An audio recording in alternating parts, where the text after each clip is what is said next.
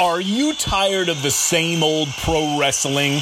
Then check out the amazing action on Powerslam.tv, the biggest indie pro wrestling channel in the world. Get over 4,000 hours of the best pro wrestling events from over 110 of the biggest names in the industry from over 15 countries around the globe. Get your free trial today at Powerslam.tv. The following is brought to you by the Social Suplex Podcast Network. Hello, this is Zack Sabre Jr., New Japan Cup winner 2018. And you're listening to Keeping It Strong Style with my mates. Enjoy. Yo, this is Rich Latta from One Nation Radio. This is brought to you by the Social Suplex Podcast Network. We present to you the Ace of Podcasts, Keeping It Strong Style. Let's go. It's the Ace of Podcasts, Keeping It Strong Style. Covering New Japan, they ready to hold it down. Jeremy Donovan and the young boy Josh. Come and hit a job out in Barrio the Frogs. From the Tokyo Dome over to the G1. Social Suplex is the network where we can get it done. I'ma chill and let them have it, cause this is just an intro. Keeping the strong style, 6 stars from the get-go, boy. Yeah, from Tampa Bay to the Tokyo Dome, this is Keeping It Strong Style with your hosts, Jeremy Donovan and the young boy Joshua Smith. And thank you for listening. Welcome to Keeping It Strong Style, the ace of podcasts on the Social Suplex Podcast Network. Jeremy Donovan here, joined by the young boy Josh Smith. On today's show, we will be discussing the new beginning in USA, the road to new beginning, and the new beginning in Sapporo, as well as covering all the latest news in the world of New Japan Pro Wrestling. You can support our show by subscribing to the Social Suplex Podcast Network on the podcast app of your choice and leaving a rating and review. You can also get all the podcasts and columns at socialsuplex.com. Go to socialsuplex.com/subscribe to sign up to get all the podcasts and columns delivered directly to your email inbox. This episode of Keeping It Strong Style is brought to you by Powerslam.tv. Powerslam.tv is an independent streaming service with over 4,000 hours of independent pro wrestling from companies across the world. If you use the promo code SOCIALSUPLEX, you'll get a free month of that service. Also, make sure to check out our official Pro Wrestling Tees store, ProWrestlingTees.com/Social Suplex. Right now, we have the official Social Suplex Podcast Network shirt, as well as the Keeping It Strong Style shirt. More shirts to come from your favorite Social Suplex shows. And one last plug here, our friends over at One Nation Radio have started their Patreon. So if you go over and look up One Nation Radio on Patreon, they're going to be doing some exclusive podcast content. Rich is going to be starting off doing a series on Goldberg, the road to 173, covering all Goldberg's matches leading up to the streak. So go over there, give our man Rich a little taste, $5 to get some great extra content from the One Nation Radio guys. I'm not doing that. I think that it is a shameless money grab. I think that I am totally opposed to this. I think that our podcast is better for free right now, and I want to bury that man. Like you just did. No, I'm just playing. Rich was over here this weekend, and he started playing some of these. And it's funny because I know he's going to hear this, and he's going to be like, what? No, he was over here this weekend and started playing some of these Goldberg matches for us, and we were like, I was just like blown away at some of these matches. Like, this happened? Yeah, dude.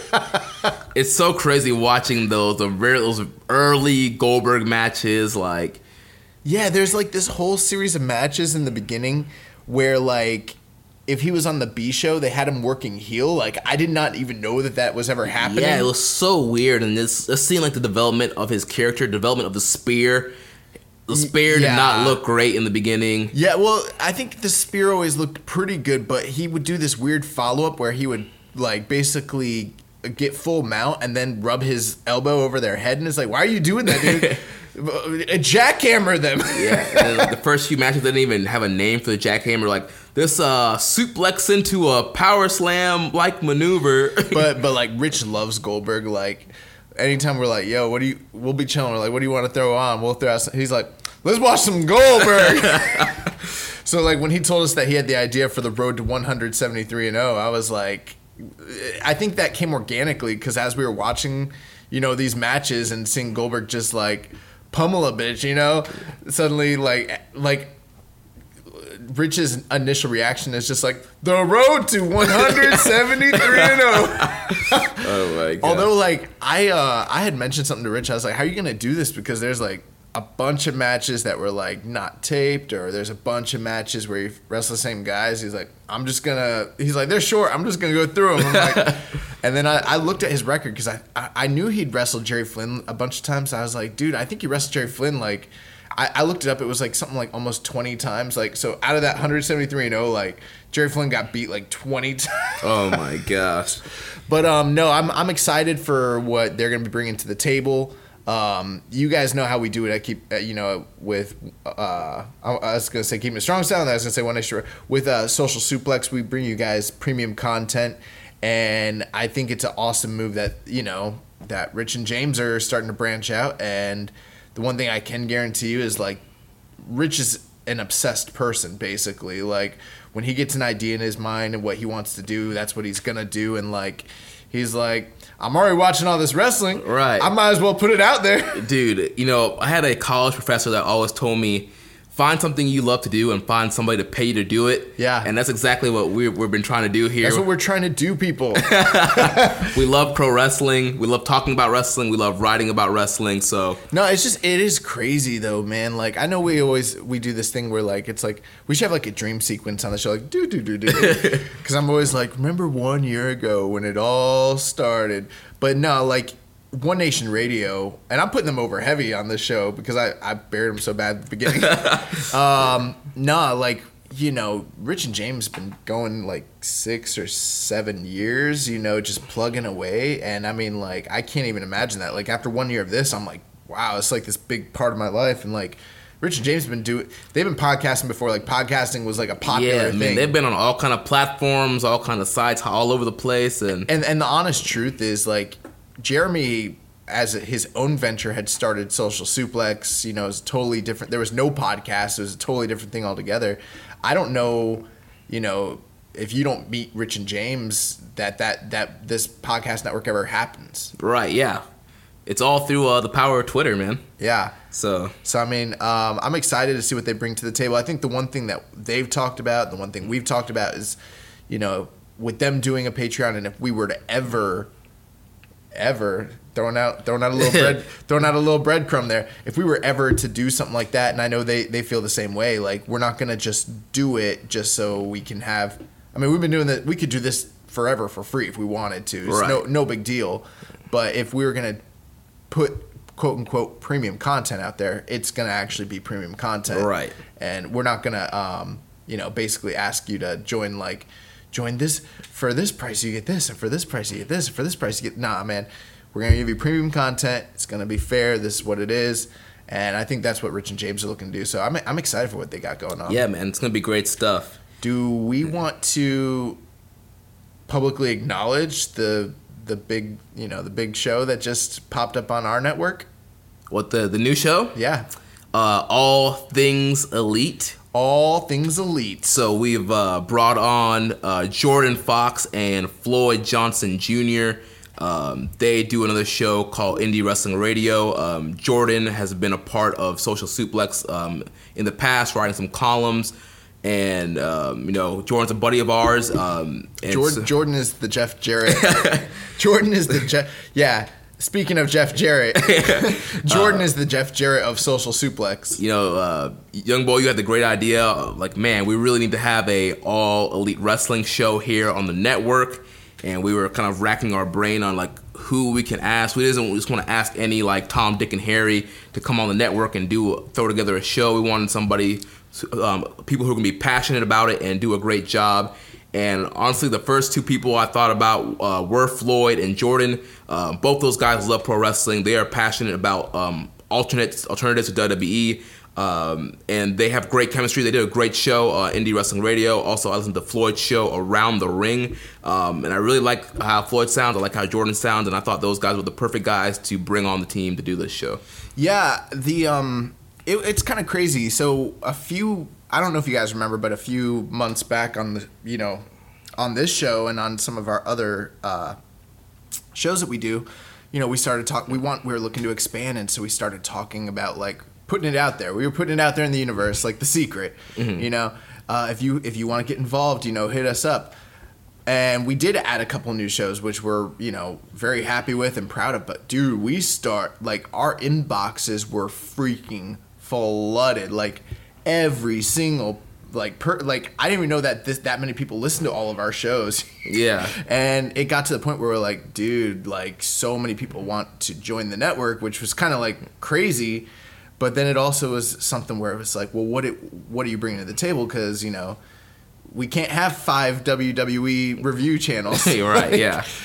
So we were looking for something that was kind of different. And so I knew that we needed somebody to cover, being the elite, all things, AEW, with everything that's going on. And I knew that I didn't want this show. I felt like the natural progression was if anyone was going to cover it, it would most likely be our show to some degree. And I imagine with the popularity of the brand, if it does take off the way it's supposed to, I'm sure some of our other shows like Keepin or like One Nation Radio, Ricky and Clive. I'm sure Outsider's Edge. I'm sure they're all going to talk about it because those shows are not dedicated to just one particular brand of wrestling or anything like that. Especially with like One Nation Radio kind of being like our flagship essentially. But our show is not that. Our show is a New Japan. We are solely dedicated to New Japan Pro Wrestling. The other wrestling we talk about outside of it are things that we seem to find relevant to have like little tentacles going into New Japan. So I didn't want us to become, and we had questions like right off the bat. Remember, we had fans that were like, "Are you guys going to cover it?" No, and that's when I knew I was like, we have to have somebody covering this, and we just asked ourselves, like, when you need to go to war, who do you look to? You look to your blood. You look to your brothers. You look to the clique. But Jordan's been with us for a long time, even though he hasn't been hosting a podcast. I mean, Jordan I think on his first episode, he came out and said it, and it's always funny because Jordan's always like, they gave me my first job in the wrestling industry, and I'm like, yeah, but we weren't paying you anything. And like this man has parlayed him writing his little gimmicks of writing, articles for us into a full-fledged actual he's wrestling actually career. Now a commentator for 2 indie wrestling promotions in his area. He's actually trained to be a wrestler also. Yeah, he's in the industry. Yeah. And we hung out with him, and we stayed with him and Floyd during All In Weekend. And I remember just telling him, like, bro, you are the Jeff Jarrett. You took literally, like, a job writing columns for us and literally through that parlayed it into, like... I wrote him a letter of recommendation talking about the great job he did at Social Suplex, and the next thing you know... He got these promoters out here, like bending over backwards to, like, bring him in, like... And little did they know, like, to start out back then, like, he had, like, just a few columns with us, and then suddenly, like... But he's got the goods. I mean, he's running his daily podcast. He's got the podcast he does with Floyd. He's doing all these commentating roles. He's training to be a wrestler. Yeah. So his passion is like legit. And Floyd, great guy who is like, if nothing but a Cody mark. Like, yes. He loves Cody. He says where Cody goes, he will go. That's a direct quote. That's why like when we were discussing like the short list of people we'd like to have host it, like those are the guys we're like, it would be, we were not sure if they were going to do it. Yeah, because I mean, they're already, doing their own shows on different networks and kind of committed to other stuff. I don't know if they're even going to hear this. I don't know. They probably don't even know this whole side of it. Like, we were like, do you think we could get like Jordan? You think they would do it? And you were like, I don't know, man. And I was like, just check in with them, just see. And then like, as soon as like we tell them like, hey, do you want to do a podcast dedicated to like what's probably gonna be the hottest wrestling brand in wrestling? Absolutely. Yes, immediate yes. Like, yes, I want to do it. Like, there was no like, let's think about it. No, like, when can we start? Like, what do you want? Like, when are we dropping the show? Like, what can it be, like, what's the format, blah, blah, like, so. And they dropped their first episode this past weekend. I thought the show was excellent. I won't put over a show as being excellent. I'll tell you, listen to it, but I won't come on the air and say, like, oh, hey, it was good. I listened to a portion of it over the weekend. I finished it at work. I thought it was really good. I know that there's probably going to be a bunch of other All Elite Wrestling shows popping up. Yeah, I've seen a few already pop up. Yeah, but the thing with Jordan and Floyd, they're very similar to us. They're good friends in real life. They have a lot of chemistry, a lot of passion for what they're doing. I thought that the first episode was great. They've got a lot of content to cover in the coming weeks. So if you guys are listening to this show, I know not all of you like the Elite. There's probably some people being like, why are they talking about the Elite? Talk about New Japan. Well, for those of you who feel that way, you will probably hear a lot less about the Elite on this show going forward. But with that being said, we have a whole new show dedicated to it. Right. So give them a listen. Every Saturday, All Things Elite will be dropping here on the network. Keep listening to us, though, because we're still really good.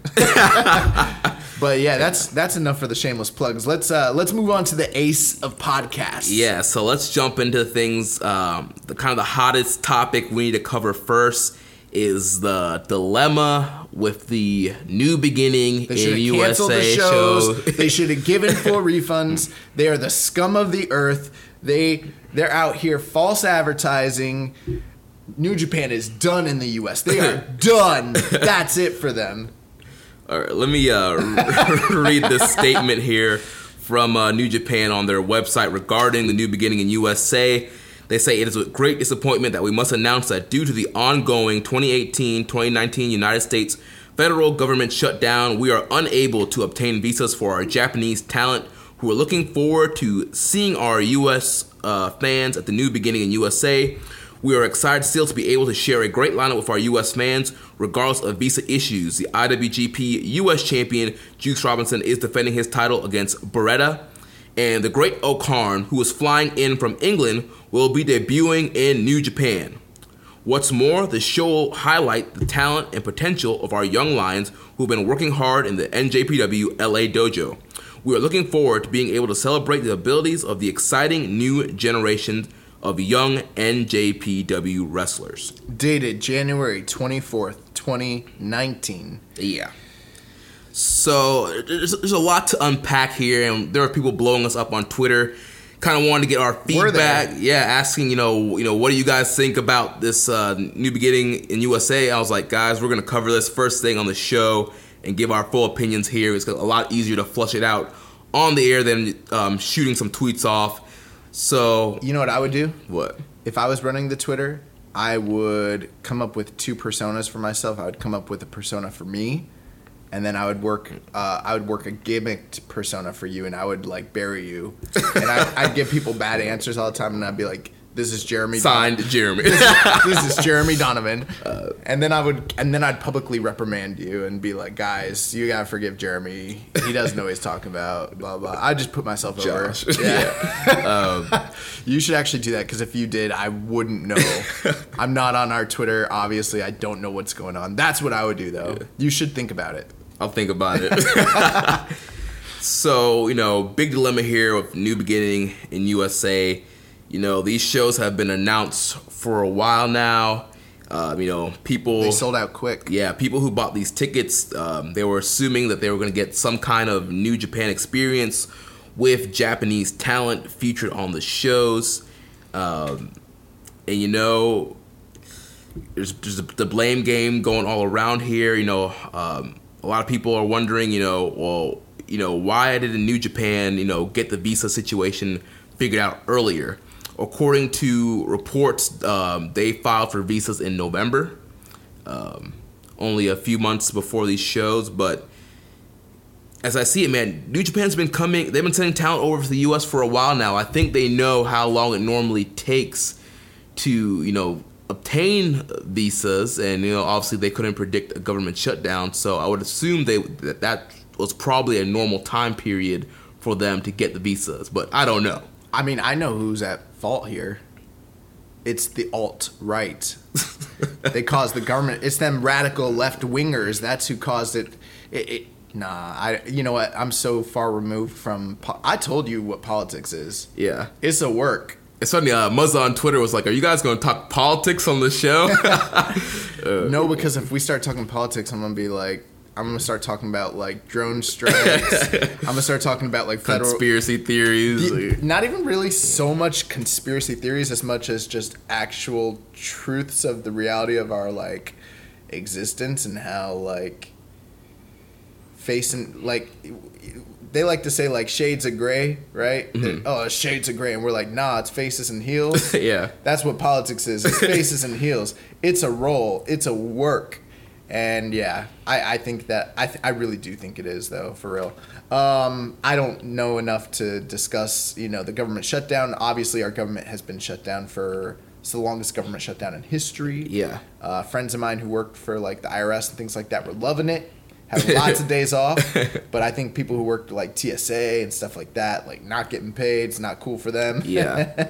So, it's an unfortunate thing, but evidently it did affect what's going on with these cards. I think we should kind of give a rundown of like kind of the timeline, like what was happening. So, I mean, just to kind of give you guys a rough timeline, what we know, what happened. So, New Japan announces these cards. Well, announced the show. They didn't. Oh yeah. I apologize. I don't want to misspeak here. I don't want to say the wrong thing because this is such a touchy subject for a lot of people. But yeah, so they announced these shows. What, last year? Yeah. End of last year. End of last year. The tickets went on sale. They were, from what we knew at the time, what they basically talked about. Because when the cards were announced, we were like, should we go to Charlotte? We were like, I mean, maybe. But then the reports started coming out at the time that this was going to only feature wrestlers from the Japanese side who were not going to be prominently featured as part of the New Beginning in Osaka or the New Beginning in Sapporo cards. So right then and there, we knew that these were not going to be... We speculated. We talked about it on the show. Right. We knew that we were not getting Tanahashi, Okada, Jay White, Naito. So, yeah, when they first said, like, they're going to be running New Japan in USA, we were like, oh, wow, that's amazing. It's going to be a new foothold into the Western market. They're coming coast to coast for the first time ever. This is a big deal. But then we looked at the venue sizes. We're like, the Globe Theater, these are smaller... a couple that these are not like Walter Pyramid. These are not, Long Beach and all that. They're, 1,000 to 3,000 seat arenas, which are, respectable, but they're fairly small. We're talking about like a Corkin sized building, maybe a little bit smaller, in both cases. And they basically said, hey, if they're prominently featured on the New Beginning tour, they are not going to be on this tour. So we knew most of the major superstars were not going to be part of it. Right. Then they also came out and said that they would be featuring a lot of the young lion talent, So at that point, you had to figure, given the size of the venues, given the caliber of stars you knew weren't going to be on it, we were looking at essentially road to shows, but in America. Right. And another thing to look at, too, is just the New Japan World schedule. These shows are not airing live on New Japan World. They will be on... tape delay. I think we were also speculating on that. We weren't sure if it was actually going to be tape delay or live or whatever, but, we were kind of glad because we were like, oh, tape delay, that's great. Because these are like days apart, that would have been a lot of coverage, a lot of shows to watch. So we're like, oh, tape delay, that's kind of nice. And then after Wrestle Kingdom, we started seeing, Goto and Jeff Cobb got built. Ishii and Nagata. Yeah, and we're like, these are the guys that are probably going to be featured heavily on the, USA shows because they're as they came out with the other New Beginning shows first, right? Yeah. Yeah. So we knew who wasn't going to be on it. Now, with that being said, and I'm not. Some people probably are listening to this thinking I'm bringing up a laundry list of excuses. These are not excuses. These are, if you're listening to me. This is not an excuse. We're gonna take New Japan to task for where they need to be taken to task. Don't get me wrong, but this is how it happened. Yeah. When the tickets went on sale, they sold out almost immediately for both the Charlotte show as well as the LA show. So the demand was there. I think a lot of people buying these tickets are first and foremost diehard wrestling fans. I think that they're probably well-educated wrestling fans. I don't think it's your typical run-of-the-mill, like, you know, you're I don't know how to say it, but like, you know, Your casual. yeah, your casual WWE level fans. These are people who are familiar with this product. They're either independent wrestling fans who frequent indie shows, or they like New Japan, one or the other. Right. And so the thing is, New Japan is a hot ticket. So there's a demand for it. And so even though they did not announce a single talent for the shows, or, you know, give anybody really a true rough idea of what the shows were going to be like until even, I think that those reports about the Young Lions and, you know, the guys that weren't on the main shows kind of came out even after the tickets had already sold. Yeah. But I think everyone who got tickets was, for the most part, getting an idea of what type of shows these were, and you weren't hearing any complaints. It wasn't anyone being like, oh man, there's going to be a lot of Young Lions, so I should get rid of my tickets. Yeah. It wasn't like that.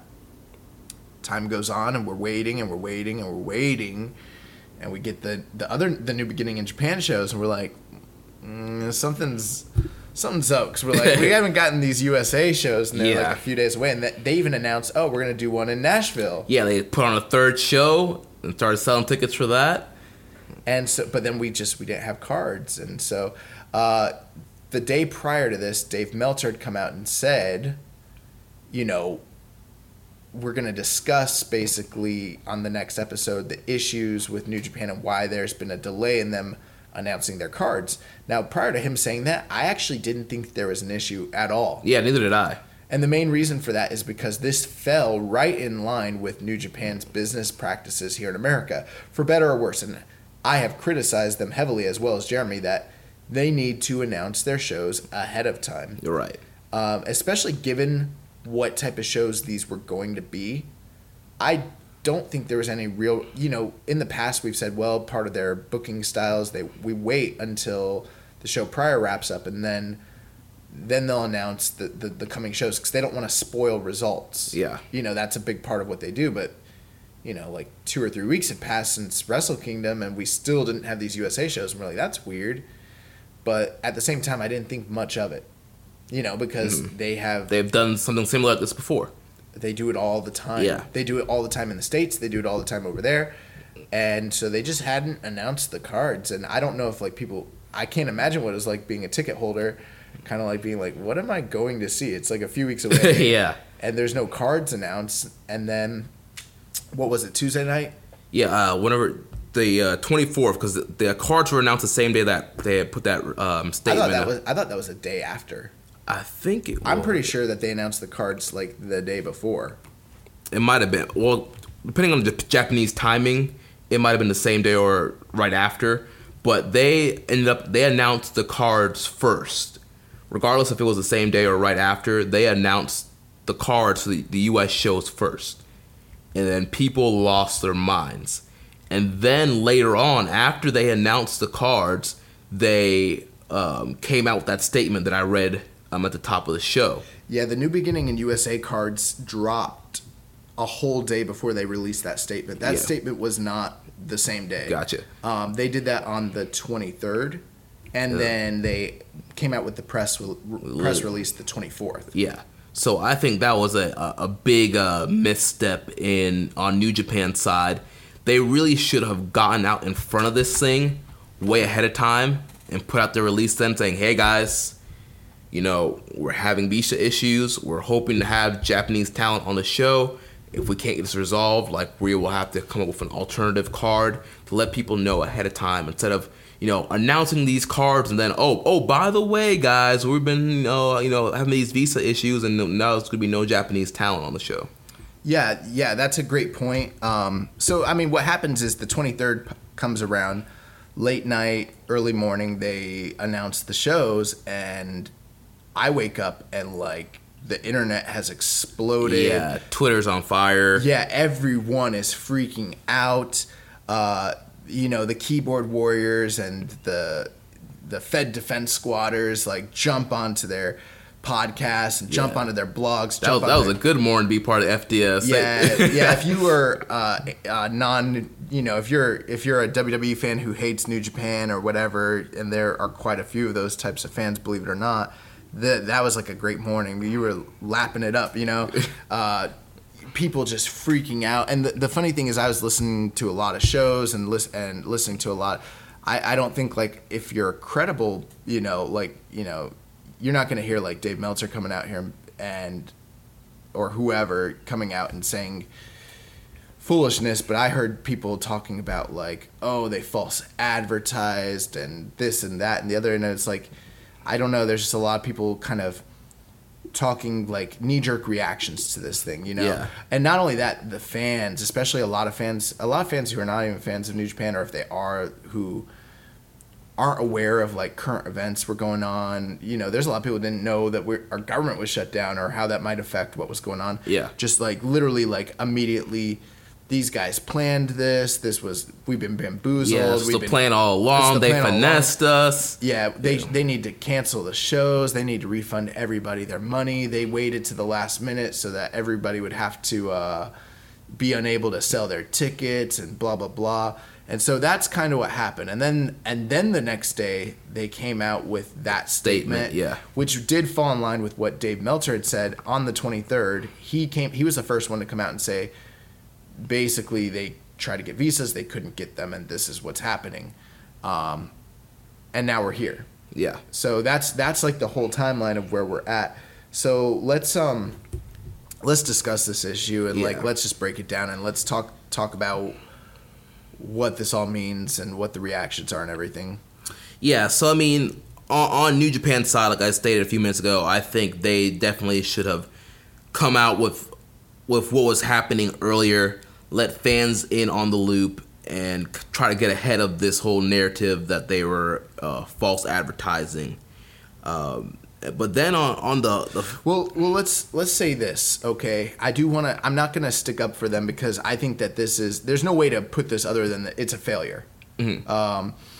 Whether the shows do well and whether people enjoy them is besides the point, because I believe they probably will enjoy the shows and people will still probably go to it. But as far as from a PR standpoint, from a goodwill and faith standpoint, no matter what situation was in or out of their control, and we're going to discuss that too, it is a failure. Yeah. And that's life. Sometimes things happen that don't go your way, and that's what's happening here. And so, like Jeremy just said, there's ways they could have basically dealt with this.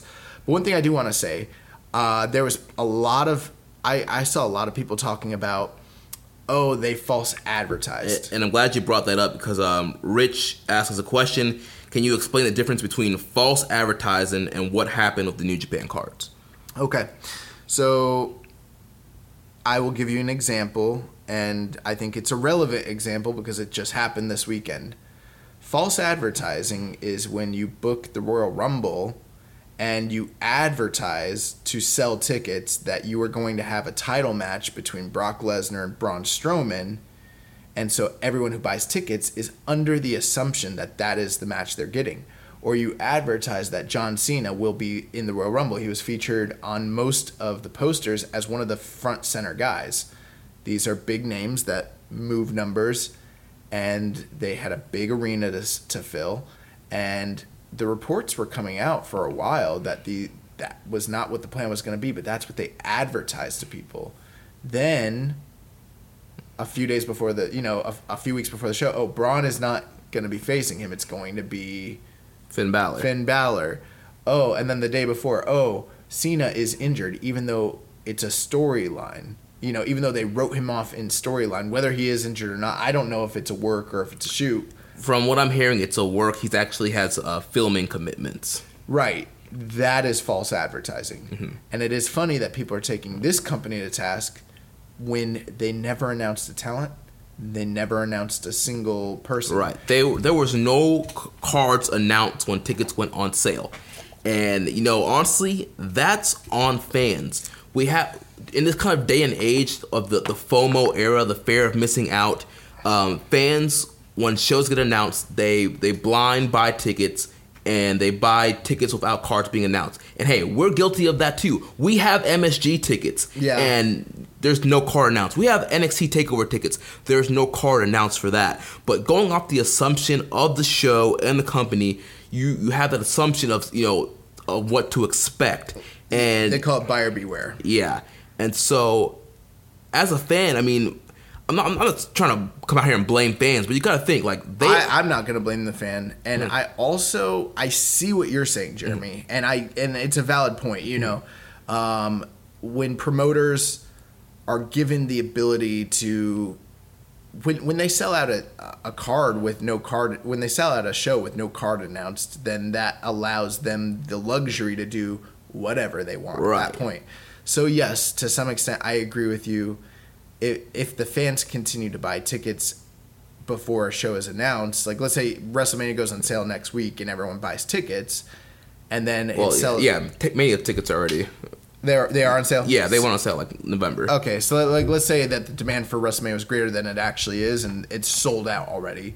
Well, now Vince and them have your money. They can do whatever they want. Same thing with New Japan. If Wrestle Kingdom goes on sale and they sell out, that'd be amazing. But if it did, here's my only thing with it. I'm not going to blame the fans here because the reality is when it is a hot product that the demand is super high, for instance, a PWG or something of that nature, I can't blame the fans who want to sit back and say, I'm going to wait and see what the card's like. Well, you're not going to get a ticket. Right. So I understand where that stance is coming from. And the reality is if a promoter does, and I'm not saying it's all New Japan's fault, but if they do this, right, then fans are not going to rush. Right, fans are going to be wary next time and are going to wait until some talent or cards are announced. But I'm not going to put it on the fans who are expecting, a certain quality and a certain type of product that they are accustomed to seeing from that company. Now, I don't think that they false advertised. They definitely didn't false advertise. Right, they didn't. All they advertised was New Beginning in USA. There was no talent, no card. So what was falsely advertised? They're doing 3 New Beginning shows in USA. The only way you could say they false advertised is if you're like, it's New Japan Pro Wrestling and there's one there's almost no Japanese talent. Yeah. So that's not actually New Japan. That's where you might be able to say, well, it's false advertising. But then again, and we'll get to it here in a moment, that is not something that they could control. Right. That's something that there's no way you can convince me that New Japan Pro Wrestling didn't want to send Tomohiro Ishii or Jushin Thunder Liger. Yeah. They wanted to. Yeah, Liger, he's one of the first guys to, raise his hand when coming over to the US. But, I've heard the same argument from certain people. They're like, the fans should not be going out and, wait until a card is announced. But it's like, you can't. If it's New Japan Pro Wrestling and it's a 1,000 seat arena or whatever, and that the anticipation is high, it's like those Joey Janela tickets, like that. The reason that it's hot is because the product's hot. If the product's hot and you want to be there, you got to get your ticket ahead of time. That's just the name of the game. It is up to the promoters to deliver on the fans' expectation. Same way how MSG sold out. Like, they have a lot to live up to, and there are people who are like, oh well, they have your money now, and so they can book whatever kind of foolishness they want for MSG. It's like, well, they can, but it'll be a bad PR thing on the backside, and it'll look bad on them. If you want to kill the goodwill with your fan base, you can definitely do that. You know what I mean? Yeah. And I don't think that that's what they're going to do, and I don't think that's what they intended to do here. So that's the one thing I do want to say. I don't want to blame the fans. Now, I understand that whole line of logic, but I reject it from this standpoint. People thought that they were getting New Japan Pro Wrestling, and they're not, and that's why they paid that extra money. But one thing I will say is this. These cards really, truthfully, are not that different from what they were probably getting anyways. Yeah. I mean, with the addition of a few Japanese guys, a lot of this card is probably what you were going to see in some way. Mm-hmm. So you want to go over these right now? Yeah, I think we should go over them, and then we should also talk about the Japanese talent that was going to be coming that was unable to come over. Okay. So we have the New Beginning in Los Angeles. This is happening on Wednesday, January 30th. We have Alex Coughlin against Clark Connors, John Gresham versus Tyler Bateman, Colt Cabana versus Shane Taylor. We have Villain Enterprises of Brody King and Marty Scurll against Killer Elite Squad. Jeff Cobb against Carl Fredericks. David Finlay against Chucky T. In the main event, one time only, the reunion of Roppongi Vice, Rocky Romero and Beretta taking on Lifeblood, Tracy Williams, and Juice Robinson. Then we move on to February 1st, and this is the New Beginning in Charlotte. We have Carl Fredericks against Clark Connors, John Schuyler and Colt Cabana against Shane Taylor and Lance Archer. We have Tracer X versus Great O'Karn in his USA debut. We have Jonathan Gresham and Jeff Cobb against Brody King and Marty Scurll. Alex Coughlin against Davey Boy Smith Jr. We have Hot Sauce Tracy Williams and David Finlay against Rocky Romero and Chucky T. And in the main event, we have the IWGP US Heavyweight Championship match with the champion Juice Robinson defending against Beretta. And then the final night is the New Beginning in Nashville, Tennessee. We have Carl Fredericks against Alex Coughlin, Jonathan Gresham and Colt Cabana against Shane Taylor and Lance Archer, Harlem Bravado against the Great O'Karn, Clark Connors against the Villain Marty Scurll, Jeff Cobb against Brody King, and then the main event is a 6-man tag elimination match. Chaos versus Lifeblood. Representing Lifeblood will be Tracy Williams, David Finlay, and Juice Robinson. Representing Chaos, Rocky Romero, Chucky T, and Beretta. Yeah. I was trying to find the report of the Japanese talent that was supposed to be coming over. You don't happen to have that, do you? I don't. I mean, the main names that I know were Tomohiro Ishii, Yuji Nagata, Hiroki Goto. I believe Jushin Thunder Liger was supposed to be coming over. I believe Roppongi 3K, Sho and Yo were supposed to be coming over. Satoshi Kojima. Yes, Kojima. And, yeah, you said Liger. Yeah, that's pretty much it. Those are the guys that were going to come over. So, yeah, I mean... So, I mean, there's just a lot to talk about here. So, I mean, I will say this. There are people that basically... Well, one thing I will say is for the show in North Carolina, the main event is Juice and Beretta. That's a match that you were going to get regardless of whether this shutdown happened one way or the other. Right. They've been building that. It's the U.S. title, so obviously they were going to put it in the main event. My estimation is the three big matches that had kind of been built with storylines behind it was Juice and Beretta for the U.S. title, Ishii and Yuji Nagata, and then Hiroki Goto and Jeff Cobb. And that probably would have been for like the Ring of Honor television title. And those are like the three big singles matches that we're probably going to headline. We still have Juice and Beretta with them both being, U.S. citizens. We're still getting that show. One thing I do want to point out too is that match is being held in North Carolina. So the North Carolina show is sold out. The L.A. show is sold out, and we haven't heard any word about the Tennessee show for War Memorial Auditorium, but that's actually a bigger arena than the other two. And so I think one thing to keep in mind is that hypothetically, if New Japan was trying to give you the better, basically if they already have the money for those other two shows, what they could have done as a shady business practice, hypothetically, they could have tried to load up this show in Tennessee. Right. They could have put the IWGP U.S. title match on the Tennessee show instead of this Carolina show. To try to draw more tickets and keep them, in the black when it comes to this whole thing. And you'll notice that they didn't do that. They didn't make the fans in North Carolina suffer due to what's going on. They didn't say, oh, we already got your money, so we're going to take away your big match. No, they still put on the big match there, even though they've got your money. So I that is one thing I want to applaud them for.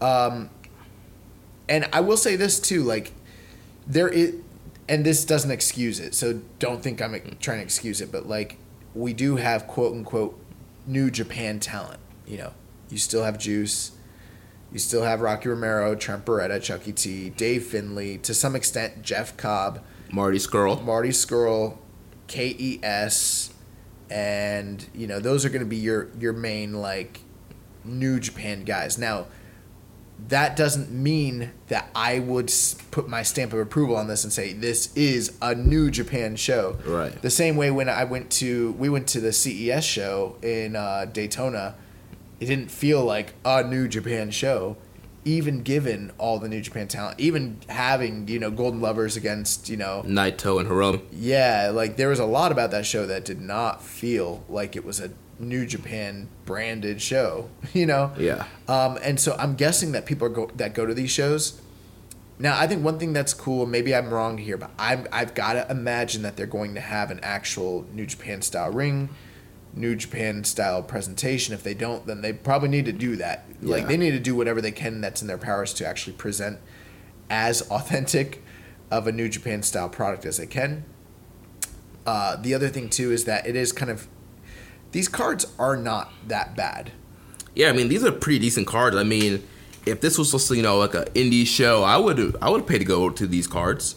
Yeah, if this was a show that was you know, in my area, I would definitely go to these shows. There's nothing on these shows that is egregious, and I don't think that that's necessarily been any fans' complaint. So that doesn't excuse what's going on. It's not like people are like, Marty Scurll, you know, that's not what it is. Like Yeah. they expected to see Japanese talent, and they're not getting it. That being said, from what I can see here on paper, they're trying their hardest to put on as like high caliber of a show as they can on short notice, given what they have. You'll notice there's a lot of Ring of Honor guys that are being loaned out to them. Tracy Williams is being loaned out. Brody King is being loaned out. Shane Taylor, Colt Cabana, Jonathan Gresham. And then in each case they pulled out a couple guys like, is Tyler Bateman one of their young lions? No, he's an indie talent. Okay. You know, they've got Tyler Bateman on one of these shows. Tracer X, Harlem Bravado from Evolve. So they're borrowing a few guys. They also got Great O'Karn feature. That's, you know, Tomoyuki Oka, if you're not familiar. He's out on excursion over in Rev Pro.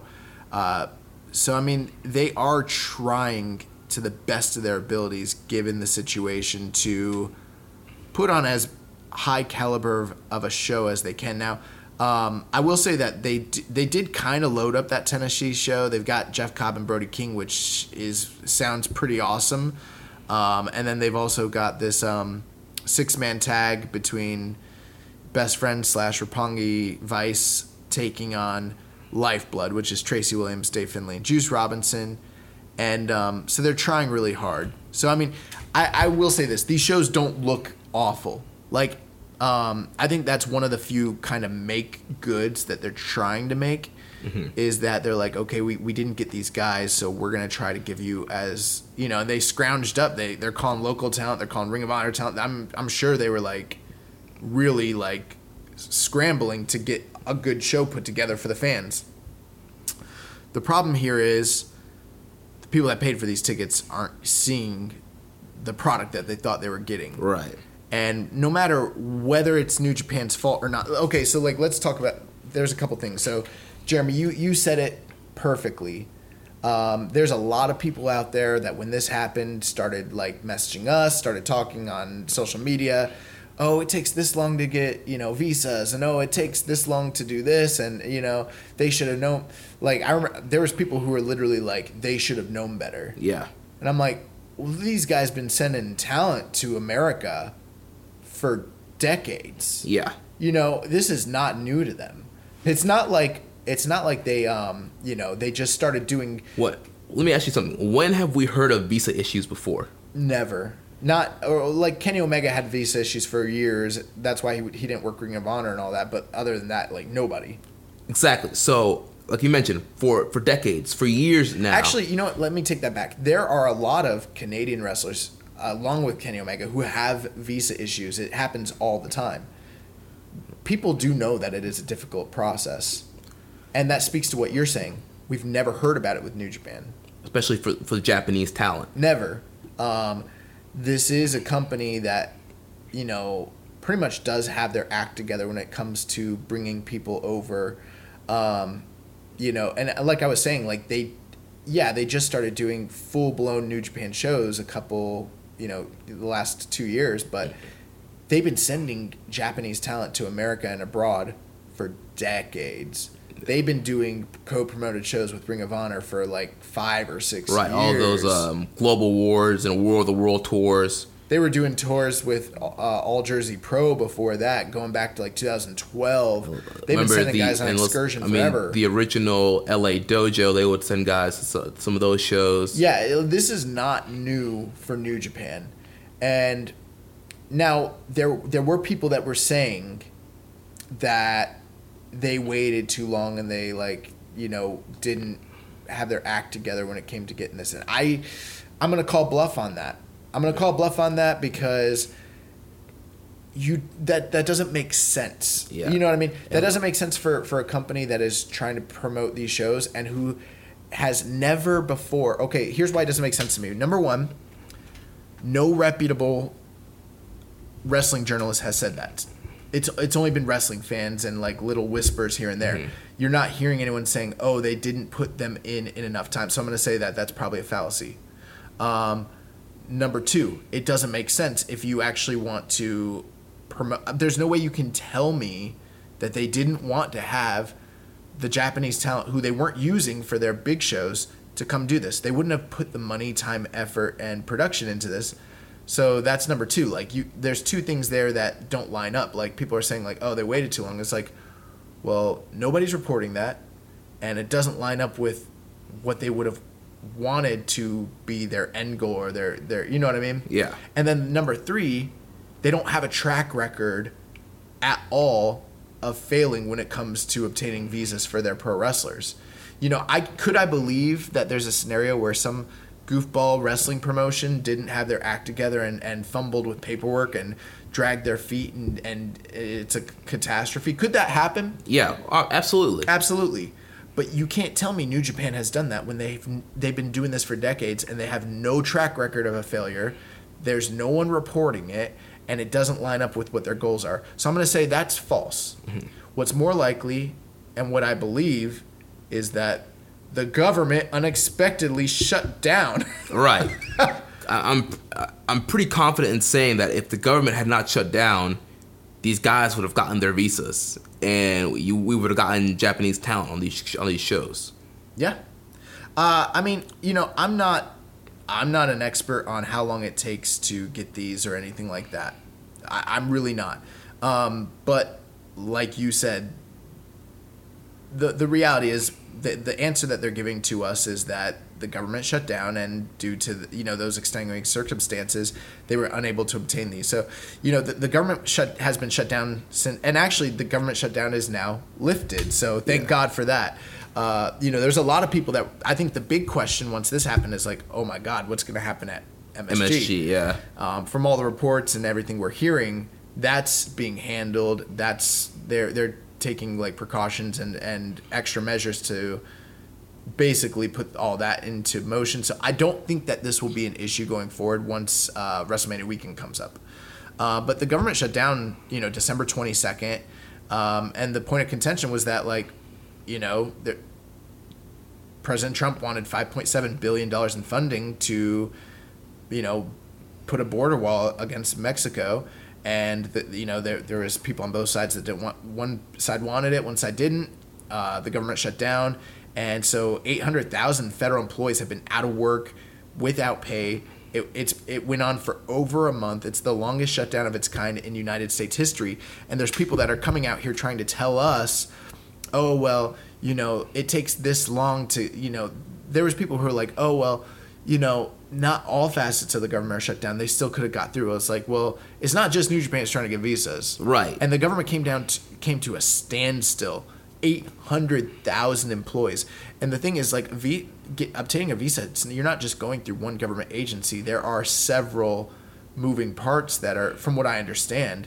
And so those timetables are thrown completely out the window when people are just not showing up to work. Exactly. There's a shutdown. Like, there was no way that New Japan could have prepared for this. Yeah, no one could expect for this to happen. So there are those fans who are like, if I will say this, if you're a fan who's like, they wanted this, that's stupid. They did not want this.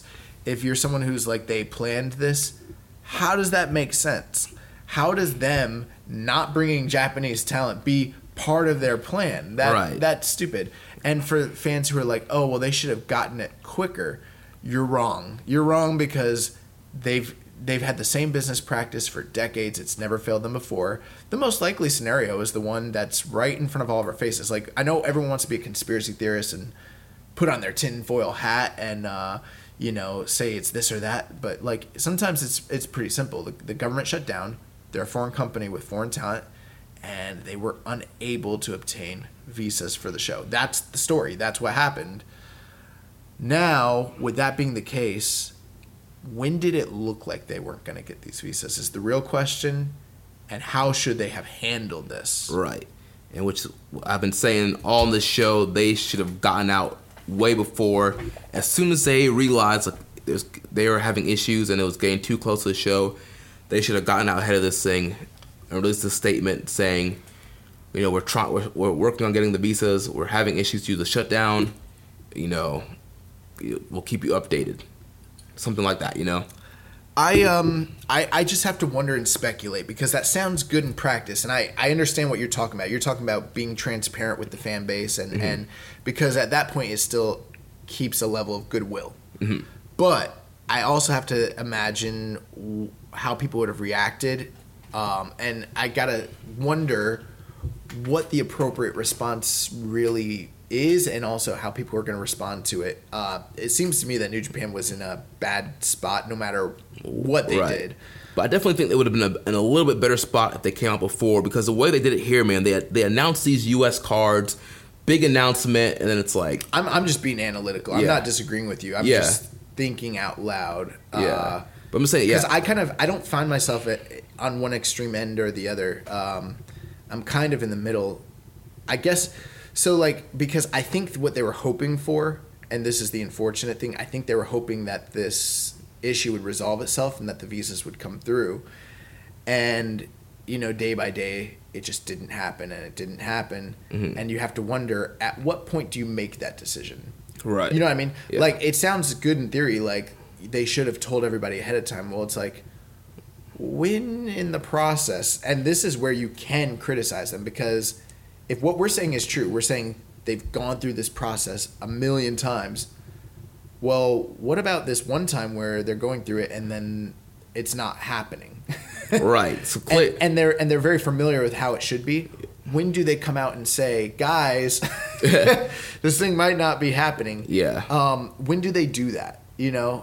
From a moral standpoint, as a company and keeping transparency, do they do it 3 weeks out, a month out, 5 days before? When do they? What do you think? When do they do that? I personally, if it was me, I think maybe a month out. Or beginning of January. Hey guys, we have applied for the visas for Japanese talent.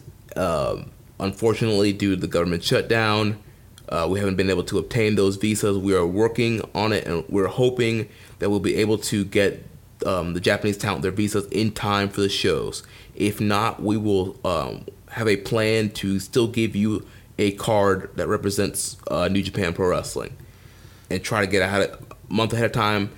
Everybody who has their tickets know the situation that's going on, and then as it gets closer, you can be like, hey guys, we couldn't get the visas, unfortunately, because the government's still shut down and they haven't gotten to our request yet.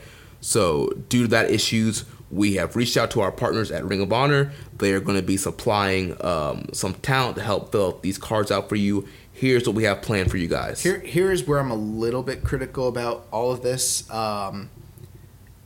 January 8th, they announced the new beginning in Tennessee, or in Nashville.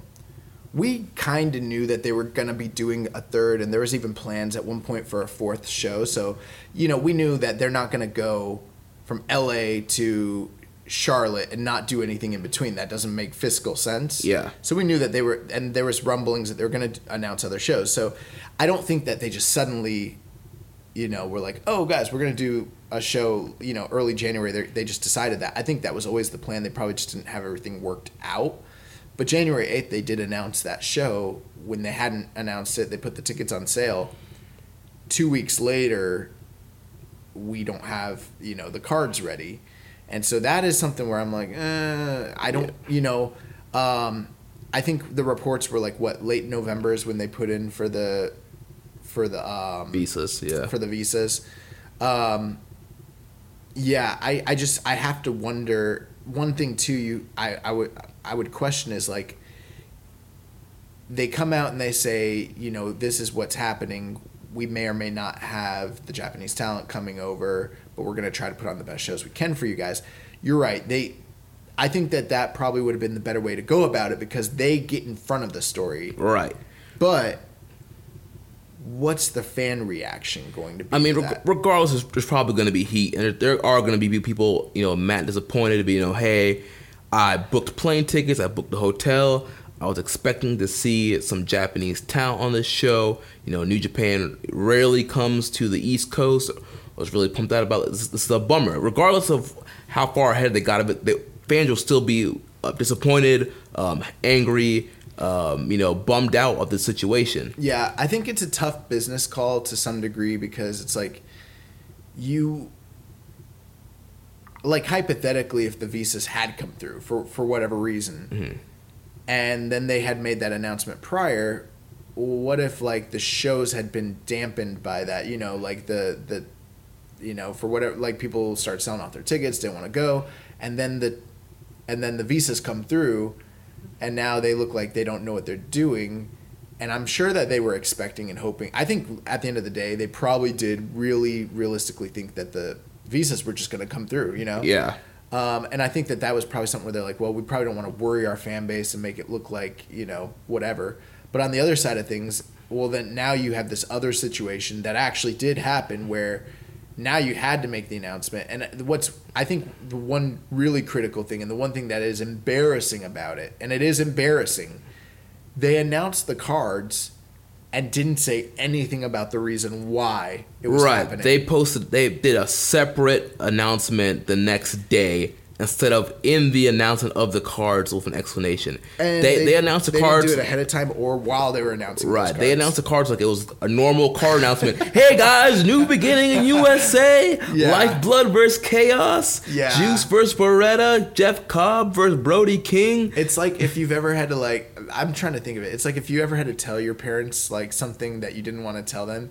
So you just say it, and then you just try to move on, and you hope that they don't respond or react to it. Right, yeah. And then, but it's so crazy that they're like, boy, what'd you just say? Yeah. And you're like, oh, crap. Now I got to apologize. Yeah. That's kind of what New Japan tried to do here. They're like, all right, guys, midnight, we got 3 shows. Here they are. Boom.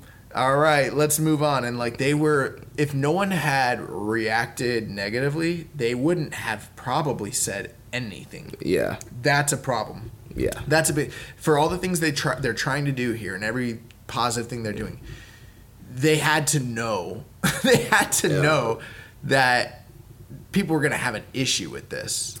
And, we did have a question here from Reddit user Rambones_SlamPig. And he said, have the visa issues that are altered worker availability for the New Beginning in USA shows done damage to the New Japan Western expansion? Yeah. Yeah, absolutely. I think for sure. I think that there are a lot of things that can be learned from this. Yeah, absolutely. I think one thing that is probably important, and I've been saying this for a long time, and I think it's important, especially if they're going to run shows here in America, you have to announce a card ahead of time.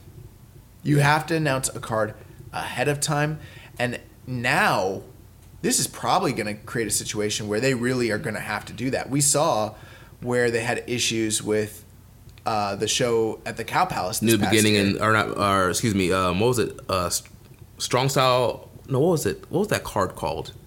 G1 special G1 special in San Francisco. Yeah, they had lots of issues because they waited so long to announce the card, and what they had announced for the card was like kind of weak for a while. And then they had those same issues with like the Juice Cody show that, you know, I understand why in the past they have hesitated to announce matches for match cards and things of that nature. But the bottom line is, like, if you can't just get by on the buzz and the hype of a company's name and a brand all alone. And they have for a while, and now when a catastrophe strikes, now that goodwill is ruined. And there are people that are upset, and the fans who are upset, I think they have every right to be upset. Right. Yeah, they've definitely hurt their credibility with the Western audience. And the next time that the next show, so probably with the Dallas show, the first night of the G1. Yeah, that's something to really look forward. Like, yeah, they need to come out, you know, ahead of time and say, hey, here's what the lineup is. Well, I think we're gonna get a lineup hypothetically because it's the G1. Yeah. Probably around Kizuna Road. Yeah. It's usually when that's usually that. Yeah. But they probably need to come out ahead of time, like whenever it is they're going to start selling tickets. They probably, even if they don't have the blocks listed or the competitors, they should probably come out and say, this is going to be A block and B block. You're getting a full night of singles matches from all. You're getting 10 singles matches. At least at that point, people know what to expect. You know what I mean? Mm-hmm. And then they can announce stuff later to further hype the thing. You know, you can't just come out and say Strong Style Evolved.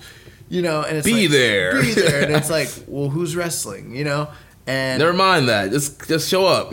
You know, there's been complaints for years about, you know, I think that all the shows that they've put on over in California, for the most part, over the past couple of years, have been excellent shows. Where there have been complaints, though, is people saying they don't feel like real New Japan shows, or they don't feel like major New Japan shows because they had so much indie and Ring of Honor talent featured on it. And, you know, that's been a big running theme. Is like, when are we going to get the authentic New Japan product, mm-hmm. you know? And people want that. And then I think that people who are going to these shows probably assumed, oh, it's a New Japan branded show. Like, that's what I'm getting. And it's like, we're going the total opposite way. Yeah, it's like you're getting a Ring of Honor show. You're basically getting a Ring of Honor show, essentially. Now, these are really good Ring of Honor shows. Yeah. They look better to me than what they're doing for the Road to Supercard shows. I'll say that. Yeah. But yeah, I think that their credibility is hurt, and I think that if they want to continue this Western expansion, they gotta like actually make amends and have some make goods. Now, what do you think about refunds? I believe if there are fans that want refunds, they should be more than free to request them, and then New Japan should give refunds to anybody who wants them. What do you think about canceling shows? Should they have canceled these shows? I don't think so. I mean, at the end of the day, this is a business, and I'm sure that these shows were a part of the income of their plan for 2019. And I would have not canceled the shows. I think that would have probably been even a bigger disservice to the fans that bought these shows. That's a good point. I feel like still giving them something. Like, hey guys, we had this issue we couldn't control. We're trying our best to give you. We still want to put a show on for you guys. We're going to do our best to give you what we can do with what we have. And so, yeah, I think it would have been a big mistake to cancel these shows. Do you think that New Japan should revamp their procedures for obtaining visas going forward? I don't know, because honestly, I'm not expecting the government to shut down again. Who knows what could happen? But maybe they do get out maybe a few months earlier than they normally do, just in case. That would be my answer to this. Mm-hmm. Is a few lessons to learn. One, I think that they need to announce cards ahead of time, and that would ensure that they give us quality cards, or at least we know what we're getting when it comes to attending a New Japan show in America. Mm-hmm. Number two, while I do not blame New Japan for failing to obtain these visas for the 3 reasons that I gave previously. I think that this means that it is well worth it to reconsider the process of obtaining visas, only for the reason you never know what could happen. Right. And you don't want to be that company that they are right now that is sitting there with egg on their face being like, we don't know what happened, you know? Yeah. Now, will the government shut down again? I hope not. You know, but anything can happen. You want to be prepared for every eventuality. So I think that if they're smart, New Japan is going to take a look at this situation and say, okay, we should improve this process and maybe get out ahead of it to really ensure that this never happens again. Because one thing they cannot afford to have happen, they cannot afford for this to ever happen again. Ever. If it ever happens again. Especially in 2019 when you got MSG coming up in April. You have the G1 in Dallas. You have the big show in August in London. Yeah. Now, I think that people who are like, they should have canceled the shows. That's stupid. Here's a few reasons they shouldn't have canceled it. They did not announce a card. This was not false advertising. They could have definitely handled the situation better. It is an embarrassment for them. But from what I can see, based on the talent, based on the cards they've given us, they have tried their best to give as high quality of a product. And I will say, as they possibly can, I will say this. If New Japan wasn't on the marquee and it was Evolve or it was AAW or whatever, these are pretty stacked lineups. Yeah. And that's not just fan service or me saying that. These are pretty stacked cards. You're getting a lot of really good talent and a lot of really good matches. The problem is not the level of talent or the level of matches or whatever. It's the fact that it says New Japan on the marquee. Right. That's the issue. Yeah. That being the case, they did try to give people as high quality of a show as they can give them. I think that these wrestlers in particular are going to show up to these shows knowing what they're with up against. A chip on their shoulder, and they're going to go out there and try to, get the highest level of match they can do. Yeah, don't be surprised, people, if these shows end up actually being great, to really good to great, because I think that at the end of the day, the wrestlers know, that they need to please the fans. They're entertainers, and that's what they do. And I know that they're going to anticipate having animosity or even apathy or something of that nature. They're going to have to try to rise above that, and I think that they're going to try to want to make good on what has happened. So I bet you these shows actually end up being really good. I would still go to them if I had tickets to them. And if you don't feel like you want to go because Ishii's not there, Nagata, I get it. I'm not blaming you. You have every right to be mad at New Japan for this, but I think that we need to put things in perspective, because the initial reaction from fans who didn't even look into it, I saw people being like, well, now we know we're not getting Naito, we're not getting Okada, this is false advertising. I'm like, those guys were never coming in the first place. They were never coming. You don't know what you're talking about. Oh, they twiddled their thumbs and didn't get the visas. Come on, dude. They wanted to bring their talent. Do you think they want this to happen? They did not wait a week before the shows and be like, oh, crap, we need to get these visa things. And this is not something New Japan wanted to have happen. This is a PR nightmare for them. So, and all those people that are expecting your Tanahashis, your Okadas, and Naitos, please explain to me how that they are supposed to wrestle at New Beginning in Sapporo and Road to New Beginning and get to the USA on the same day. I also think it is funny how many people are on Twitter and the internet being upset that this happened, but not knowing the government was even shut down, being totally clueless about it. And it's dude, you not know what's going on? Right. And I don't think there's hope for those fans. I can't, what can I say? Yeah. If you don't know that's going on, I don't know what to tell you. Yeah. But for those reasons, I don't think they should have canceled the shows. I think refunds are definitely a valid thing. I don't know what their policy is in handling that.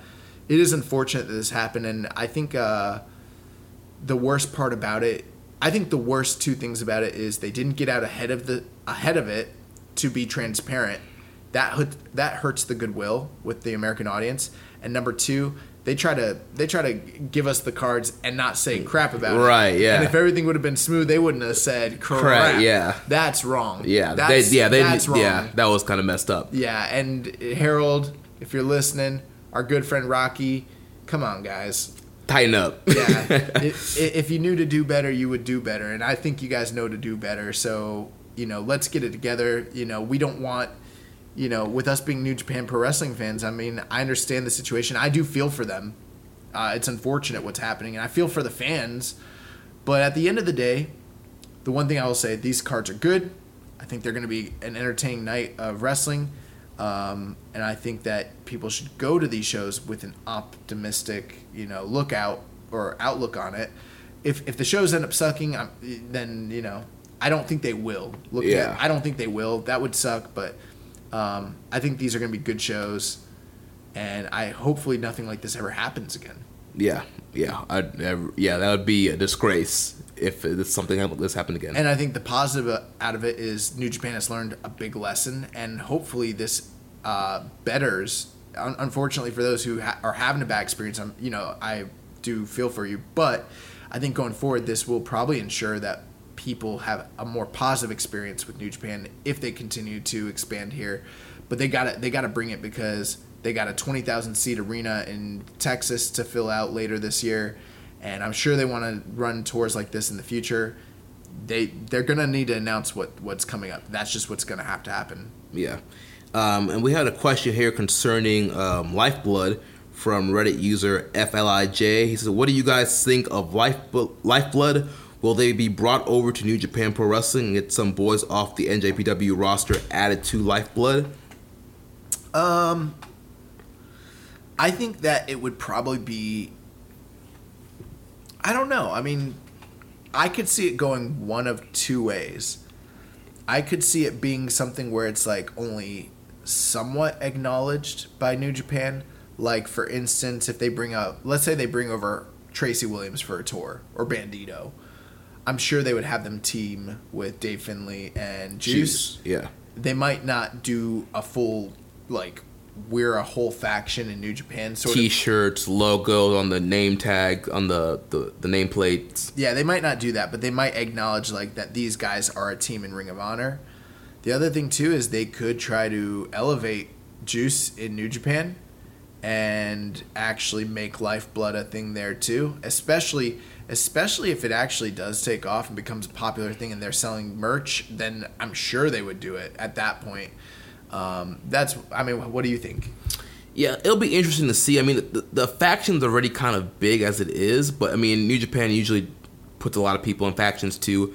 So I could see them doing potentially a Japanese Lifeblood side, and then you have, almost like the Bullet Club, where you had your quote unquote Bullet Club Japanese team, and then you had the Bullet Club America team, which ended up being the Elite.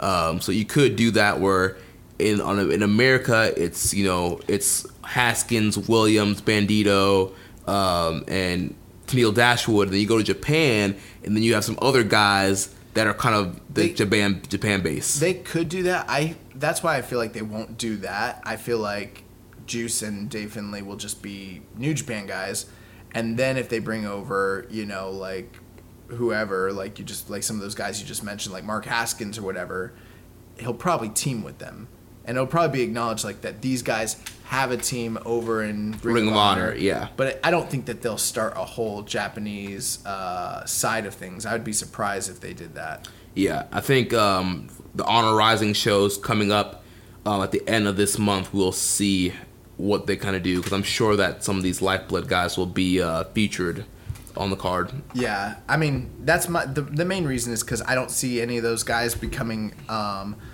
contracted talent to New Japan unless something changes. They could, but yeah, unless they're running regular tours of New Japan, I don't see Lifeblood becoming a whole thing. But I think that there's a lot of possibility with Lifeblood, and hopefully it becomes something. It also could just be one of those random Ring of Honor factions that lasts for a few months, and then you kind of forget about it. They've had a ton of those. Yeah, it happens all the time. Yeah, so we'll see what happens there. So that pretty much wraps up our discussion on New Beginning in USA. Let's turn our focus to what's happening over in Japan. So starting today, we had the Road to New Beginning. Obviously, you guys know we record on Mondays. So the first televised Road to New Beginning show is already up on NJPW World. gonna go over that card. Should we do results or just not spoil them for now? Yeah, I would say let's hold off. Let's not spoil it. All right, so I'll just say I'll run down the card for this show. Then there's also shows Tuesday and Wednesday, and then we'll see if there's anything that kind of piques our interest on these cards. So on the card that's up already right now, they had Ren Narita and Minobu Nakanishi taking on Yuya Uemura and Yota Tsuji. Toa Hanare and Hiroshi Tenzan against Shota Umino and Ayato Yoshida. We have Taguchi Honma, Yano, and Makabe taking on Ishimori, Owens, Tangaloa, and Tama Tonga.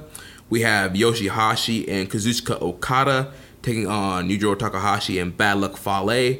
We have Kushida and Hiroshi Tanahashi taking on Geto and Jay White. Then we have elimination 10-man tag in the main event. Shingo Takagi, Bushi, Sanada, Evil, and Naito against Desperado, Kanemaru, Taichi, Zack Sabre Jr., and Minoru Suzuki. I've said it on the show before. I love the elimination tag matches, the Survivor Series style matches in New Japan. The cool thing about them usually is you can win by all the standard, knockout, pinfall, DQ, submission, but also over the top rope, ring out is also, so like you can't go over the top rope. So it's also like Royal Rumble rules. Yeah. And it's a elimination style. So that's a match that I would say on this card looks most appealing to me. The other one would be Kushida and Tanahashi teaming up for probably what's the last time. Yeah. To take on Jay White and Gato. That sounds interesting to me. Everything else on here is pretty standard. I mean, the Young Lion match in the beginning is probably going to be pretty good, but those are the matches that really stick out to me. The top two build matches. Yeah. So let's move over to January 30th, which is Tuesday. 29th. Oh, 29th. Sorry, I got the USA cards mixed up in here. So we've got first match of the night, Ren Narita taking on Yuya Uemura. I don't think we've seen, well, we might have seen them one-on-one, but that sounds pretty awesome. Nakanishi and Tenzan, oh my god. Taking on Shota Umino and Ayota Yoshida. We got match number 3, Ryusuke Taguchi and Toa Hanare taking on the team of Taiji Ishimori and Yujiro Takahashi. Match number 4, we've got Tomoyoki Hanma and Toru Yano and Togi Makabe taking on the team of Chase Owens, Tangaloa, Tama Tonga. The fifth match of the night, Yoshihashi and Kazuchika Okada taking on Jay White and Bad Luck Fale. And then match number 6, Shingo Takagi, Bushi, Sanada, Evil, and Tetsuya Naito taking on El Desperado, Kanemaru, Taichi, Zack Sabre Jr., and Minoru Suzuki. And then the final match of the night, the main event, special singles match between the IWGP Heavyweight Champion Hiroshi Tanahashi taking on Kushida and what will be his final match with the company. So yeah, obviously the big match here, that main event, Tanahashi and Kushida, that's going to be, a big match to watch, and Kushida's last match here in New Japan. I assume the Waterworks will probably start. I think that there are going to be people that really miss Kushida, and that's probably going to be like a pretty special moment. There's people who are like, well, should I watch these Road to shows? And I'm like, well, you don't want to miss Kushida and Tanahashi. That's a match that that's going to be a great match. Dream match. That's going to be a great match. The 5-man tag or the 10-man tag before that is a rematch of the night before, but it's not an elimination style match, I believe. It's just a standard. Right, it's a normal pinfall submission. So I'm going to guess whichever team won the first night will probably pick up the victory the next, the opposite team will probably pick up the victory. It's scheduled for one fall. Yoshihashi and Okada against Fale and Jay White is kind of interesting to me as well. Yeah, that's going to be kind of interesting, yeah. With this whole Okada, Jay White feud and kind of where Yoshihashi fits in this kind of thing. Well, he's going to take a pinfall. That's where he fits in. No, but I mean, the rumors of Yoshihashi kind of being the mole. Still? Yeah. People still think that? Yeah. I mean, it could be. I don't know. But, yeah, I mean, this is a pretty standard card, but I think those top 3 matches are the ones to look out for. The main thing is I think it's, in a way, it's a one-match show. Tanahashi and Kushida alone is worth the price of admission. That's going to be excellent. And so then we have the Road to New Beginning on Wednesday, January 30th. We have Ren Narita and... No. Wednesday, January 30th. Yeah. That's what I said. Oh, you know what? I don't know why they've got this all listed out of order. My bad. Yeah. So the first match is Yota Tsuji and Toa Hanare against Shota Umino and Ayato Yoshida. Then Ren Narita and Hiroshi Tenzan against Tiger Mask and Minobu Nakanishi. One-on-one, we got Shingo against Kanemaru. Ooh. That should be fun. Kanemaru's going to get murdered. We have a 8-man tag, Yoshihashi, Honma, Okada, and Tanahashi against Chase Owens, Yujiro Takahashi, Bad Luck Fale, and Jay White. The match before that is Bushi and El Desperado. Uh-huh. And then we have a 6-man tag with Sonata, Evil, and Naito against Taichi, Sabre, and Minoru Suzuki. And then the main event of the night is for the Never Openweight 6-man tag team championships, Taguchi, Yano, and Makabe against Taiji Ishimori and G.O.D. Yeah, so it looks like on these Road 2 shows, we're getting obviously a lot of LIJ and Suzuki-gun, and this is kind of the culmination of that before the actual New Beginning show. So, you know, the 6-man tag, Sonata and Evil, they're going to be taking on Zack Sabre and Minoru Suzuki, Taichi and Naito. So those are 2 big title matches. And then we're getting those singles matches. They did something like this similar last year. They Bushi and Desperado, and then they're doing Shingo and Kanemaru. They did the same thing last year, except just replace Shingo with Hiromu. Remember they did those 2 singles matches? Mm-hmm. So kind of similar idea there. So I'm excited. I think that those singles matches as well as that 6-man tag sound great. And then the funny thing is like that 8-man tag with all the Sekigun guys against Bullet Club, that doesn't really appeal to me for some reason. I'm more interested in those tag matches than this 8-man tag. Yeah, because that 8-man tag, we're going to be seeing some kind of combination of that throughout this tour. Yeah. And, you got Yoshihashi on that team, so you already know what's happening. Yeah. But the main event is going to be a rematch of the match we got at Corkin Hall during what's the show after Wrestle Kingdom called? New Year's Dash. Yeah, what's wrong with me? So, yeah, a rematch from New Year's Dash. We got the Most Violent Perverts taking on OG Bullet Club.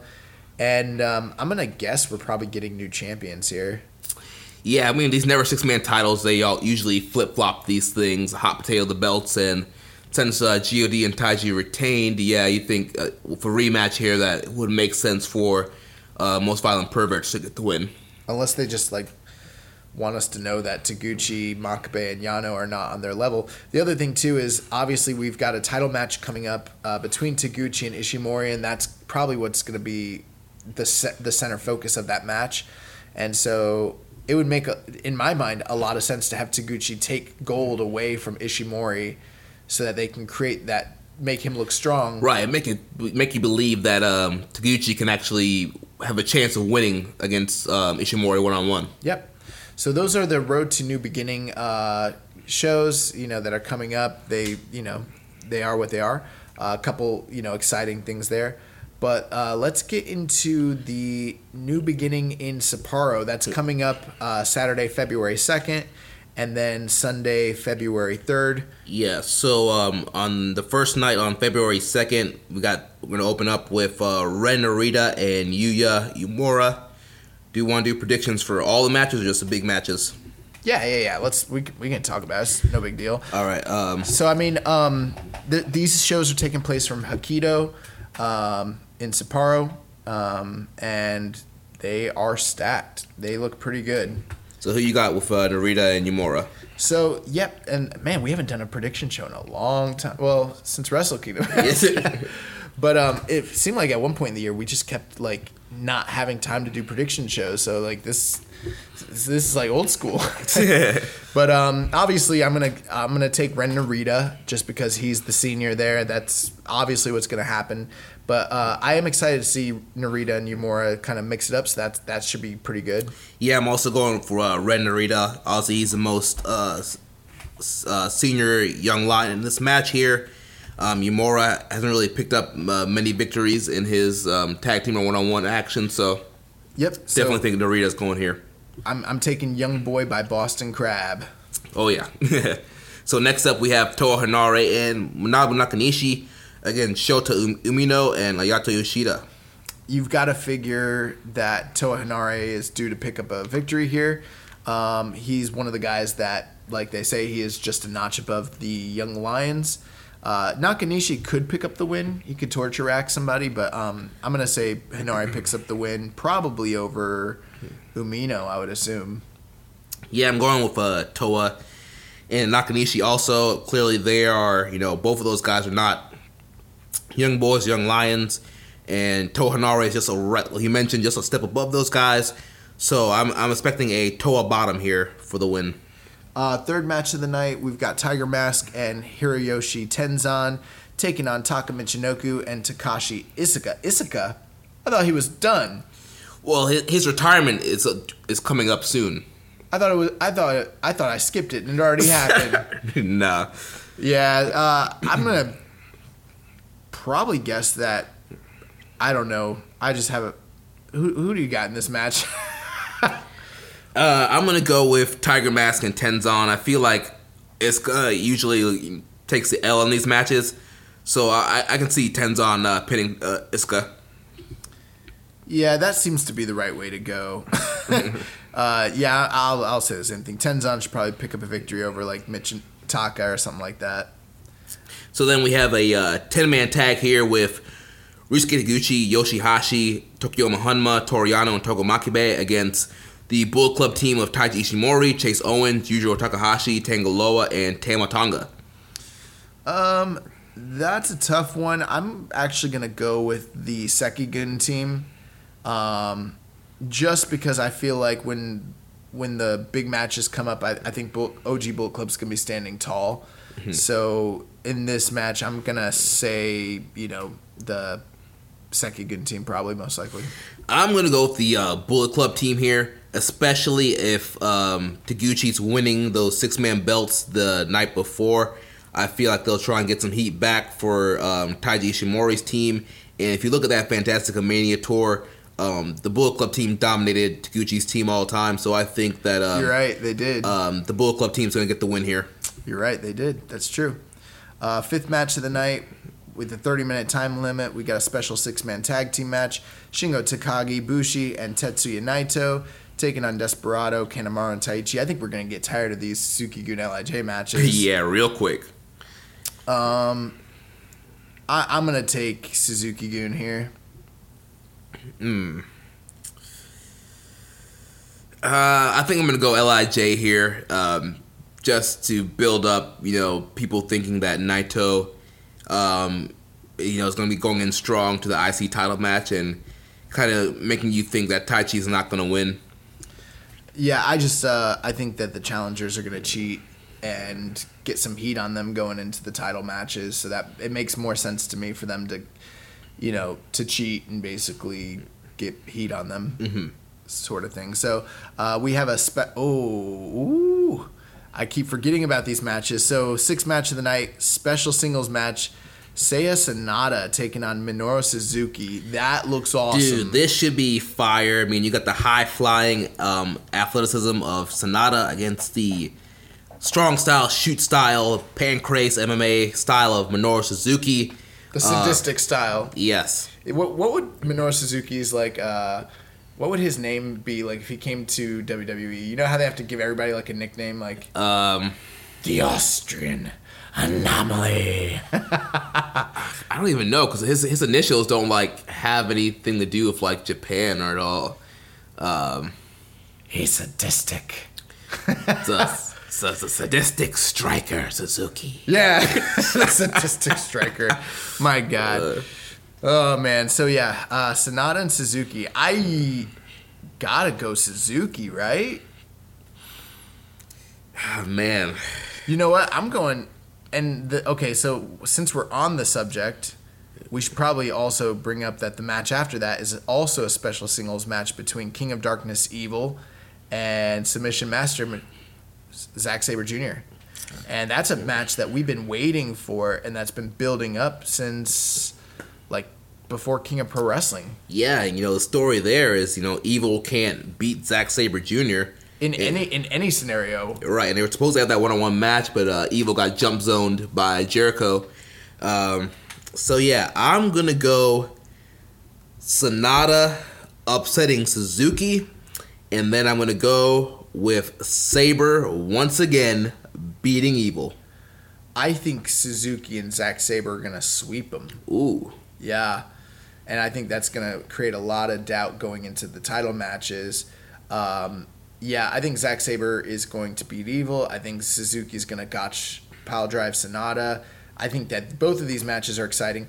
I don't know, if you would ask me a year ago, would I be excited for an Evil Zack Sabre match? And I would have said, heck no. Nothing about that sounds exciting to me. But after all the tag interactions, and then I was excited for that match they were supposed to have at King of Pro Wrestling, and it never happened. Now I'm like, oh, they're finally paying it off. Like, long-term story, telling. So, yeah, I am excited for it, but I think Zack Sabre's got Evil's number, and I think Suzuki is going to brutalize Sanada. And I think that, to me, the story is going to be that Sanada and Evil are stronger together than they are separate. Yep. Than just the sum of their parts alone. So, yeah, I think Suzuki-gun is going to be having if everything happens the way I'm saying it's going to happen, where they win the 6-man tag and then these singles matches, they're going to be standing tall that night. And then the main event of the evening is the Mega Aces.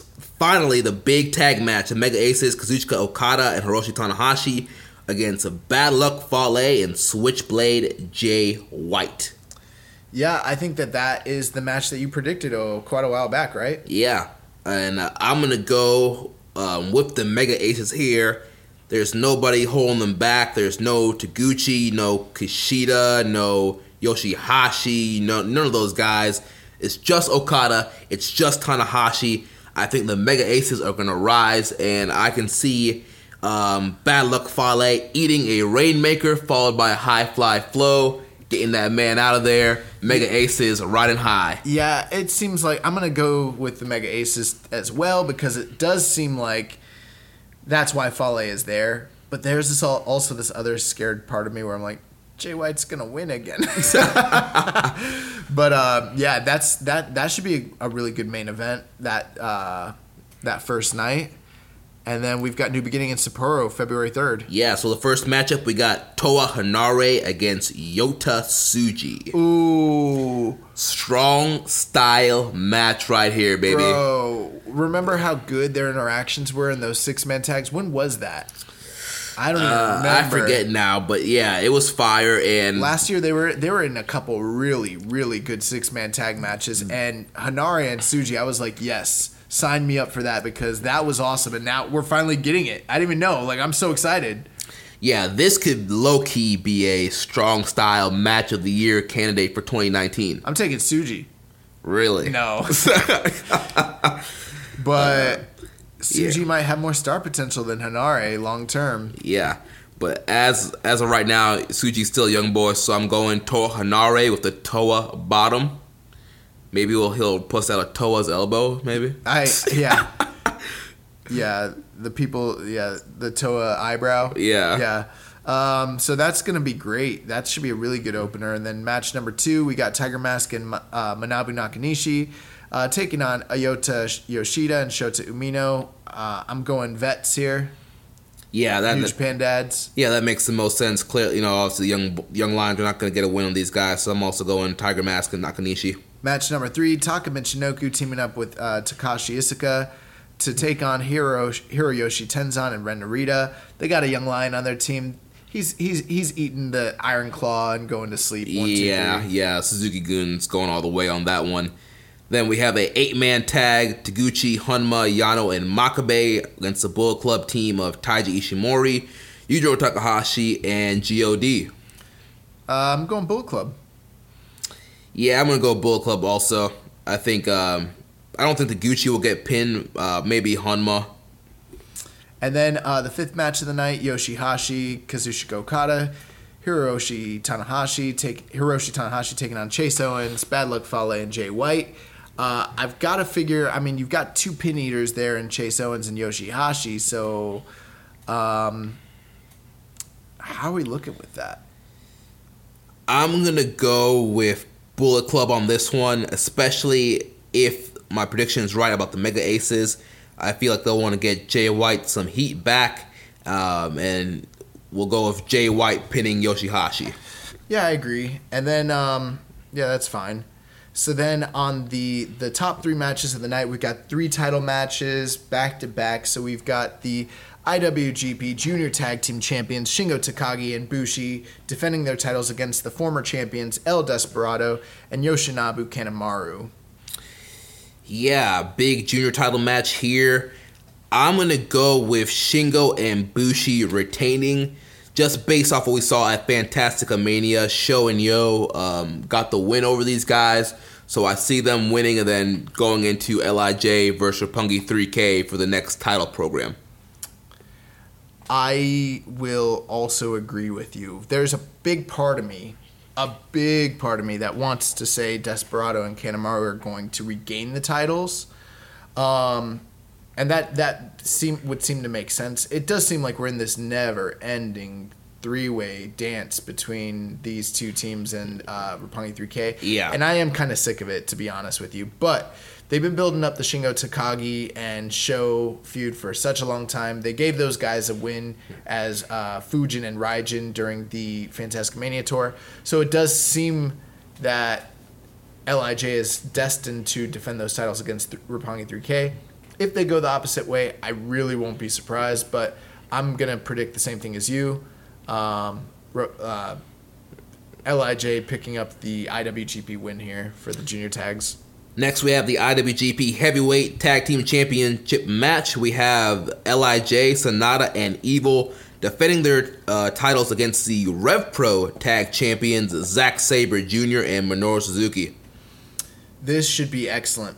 And keep in mind, it will be the IWGP Tag Team Champions defending against the Rev Pro Tag Team Champions. I kind of hope Suzuki and Zack Sabre come out with those belts on as well. Yeah. So champion versus champion match here. But I got to tell you, I'm going with LIJ again. Only for this reason. They could definitely put the tag titles on Minoru Suzuki and Zack Sabre, and that would be all well and fine and good. Mm-hmm. But I think that those guys are such high-level caliber stars that if you do put a tag title on them, I don't see them having a long, dominant tag title run, just because I don't know if New Japan wants to keep them tied up in the tag title scene long term. Right. Sonata and Evil do seem to be like the, premier team in this division, and they do have a list of challengers that they could go through after this.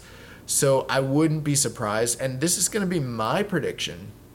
I think Evil is going to pin Sabre. Is going to beat Zack Sabre Jr. That's exactly what I'm thinking also. I'm going LIJ. Everything is Evil, STO on Sabre. He crumbles. He gets the big win. LIJ vanquishes Suzuki-gun. Evil finally beats Sabre, and they move on. And I don't know if this is going to happen. I'm not saying I think it's going to happen, but for all of the Suzuki-gun, fanboys out there who are clamoring for more Zack Sabre and Minoru Suzuki, we saw how great their match was during the World Tag League, on opposite ends, and everyone clamoring for a Sabre-gun and a split. You could do a split right here, or at least start planting the seeds for it and teasing something. Right, especially if Sabre's the one that gets pinned. Suzuki's like, bro, what the heck, man? Like, you cost us a match. Yeah, weakness in the ranks, that sort of thing, or however they wanted to do it. You know what I mean? Yeah. There could be miscommunication. I'm not saying they're going to do that. I don't anticipate it, but I wouldn't be surprised, especially for all the people that think that is going to be. We've said why we don't think it's going to happen, but for everyone who thinks that there's going to be a Suzuki-gun split or rift or whatever, this is a way you could get there. If you were going to do it, this is probably the time to start thinking about doing something like that. Yeah. But I think that's a good story to have Evil finally beat Zack Sabre. And The Rock means finally. What's up with you and The Rock today? I don't know. Well, Toa Hanare's got me on it, the Toa bottom, and so. But I think Evil probably gets beat again by Zack Sabre come, New Japan Cup, G1, whatever. Yeah. So, Zack Sabre is going to get that win back, but this is going to be Evil's moment. Then the main event of the evening, we got the IWGP Intercontinental Championship match. Tetsuya Naito taking on the challenger Taichi, hopefully with Miho Abe. She's got to be there. It's a title match. And we know how happy when Miho gets if Taichi wins the title. Do we? Yeah, when he won the Never title, she was pretty happy. She was crying and tears of joy that her man won the belt. Yeah. I don't want to say anything. What do you think? I haven't really, as much thought as we put into this, I haven't come to a definitive answer about this. Have you? Well, I hadn't before, but we're on the air. We're recording live. We got to give our answer. I'm going to throw it out there, man. I'm going to go with a new IWGP Intercontinental Champion. Taichi will become our new Intercontinental Champion, our new IC champ. So we've thrown out all the scenarios. I think that the only way it makes sense to me, and I'm not Gato, I'm not booking 2 years in advance. I mean, I look at things in such a short-term stance, but the only way it makes sense to me for Naito to lose this belt right now, realistically, is if you want to turn around and elevate him in, say, the New Japan Cup. Even if he didn't win it, even if he just went to a final. Yeah. But it would make sense, have him win and then have him go to MSG. I've been thinking a lot about it, though, and I just feel like he's going to be involved. I feel like he wins the title most likely at Wrestle Kingdom. I feel like they could go. I'm very torn, obviously, you could tell. Like, I'm struggling with saying this. I think it makes all the sense in the world why Taichi could win this. I think everyone who's discounting Taichi is crazy. I think that there's tea leaves on the that you can read that show you that it makes a lot of sense to go to Taichi. But at the end of the day, this is a year-long storyline. I think they need to put to rest the whole LIJ Suzuki-gun beef. I can't bring myself to go against Naito after he just won in the Dome. I know that I'm probably going to if Taichi wins this, I'm going to kick myself because I've reasoned so many times on the air why Naito could lose to Taichi and why it would make sense. But at the same time, they got a lot of time to get this IC belt off of Naito. And I think that maybe this is not where you do it. Because I think the other tag teams are winning. I think you have LIJ clean sweep. LIJ clean sweep. They do the roll call. Everyone is in the ring together. And then maybe, just maybe, Hiromu comes out. Dude, that would be amazing. Special moment, right? Yes. So that's kind of what I'm thinking. And you don't get that if Taichi wins. That kind of ruins everything. So that's what I'm thinking is going to happen. You get all 6 members for the first time ever at the same time. Hands raised. Everyone's there. I'm going Tetsuya Naito. If he loses, I get it. I've said it a million times why. And if Taichi loses, I get it. So, but I don't know. I'm just feeling it. I don't know. I'm getting the feeling that Taichi's gonna win it. I wish that we had like odds makers, the way that WWE has odds makers, so you can kind of like get a feel or a vibe. Yeah. But I gotta go Naito in this case. Naito's got time to drop the belt. I think they can do something fun and creative and elevate somebody. Taichi could be that guy, but I don't know if he is. Yeah. My main thing is everyone who's saying for sure, oh, Naito's gonna for sure beat Taichi. It doesn't. People that were complaining about this, bro. This card looks awesome. Everyone who was complaining about New Year's Dash and everything like that. Like, I'm sure we're going to get tired of these LIJ Suzuki-gun matches, but these title matches, these title programs are actually looking awesome, and I bet you the build's going to be really good. And then we can finally get past this and move past LIJ and Suzuki-gun. It's been a whole year, and we're going to finally put it to bed. Like, this is where it ends. Yeah. So, and I think because it's going to end there, that's the other reason I think Taichi's losing. Yeah, like I said, I can see it going either way. So we just have to watch and see what happens. These cards are this weekend, Saturday and Sunday. That is our preview and predictions for the new beginning in Sapporo. We'll come back next week with a review. Before we move on, do you have any feelings about the fact that there's no Kenny, there's no Bucks, there's no Marty, there's no Elite? Like, what do you think? It's my feelings are not too strong against it, just because last year those Elite guys would miss some tours. So in my mind, it's just like, oh, the Elite's not on this tour. That's it. Like, I'm not even thinking they're gone. It's like the whole second half of the year. They were phasing them out. Mm-hmm. Like, you know what I mean? Like, They really were, and now they're gone. And I don't know. Like, is this good? Is this like a renaissance, or are we going into the dark ages? Yeah, I guess we'll find out and see. No, I'm just playing. I just say, like, there are people who probably feel like that for real. No, I think that the only thing is, I will say this though, is like, there's some interesting matches, but it does feel like I don't think we necessarily need 2 nights of Sapporo. Yeah. They could have done one card. I understand why they're doing it for business reasons, but it's not like what's at the top of night 1 is night 2 is clearly the better night, by far. Yeah. And night 2 just feels like a bigger night 1 feels like a bigger Road 2 show, and night 2 feels like the actual show. Yeah. That's my only criticism I have here really about this stuff. Like, Okada and Tanahashi against Jay White and Bad Luck Fale feels like a Road 2 match. I mean, I guess it's good that they're giving him the attention of it being a new beginning show, but remember when they gave us a lot of shows like that last year where, like, how many people remember that double headliner between, Kenny and Hangman and Cody and Kota Ibushi? Like, you forget about it. You remember, like, the next night when it was like, Okada and Tanahashi. That's what you remember. Right, yeah. So, I don't know. I'm not a big fan of them giving us, like, mediocre cards when they could just give us a big show. One, yeah. Just do one big super card. Yep.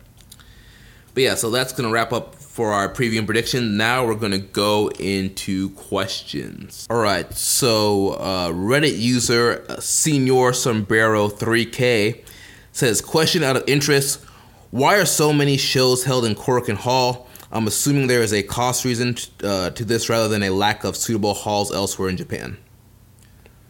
Well, I don't have the specific answer to that, but I will say this.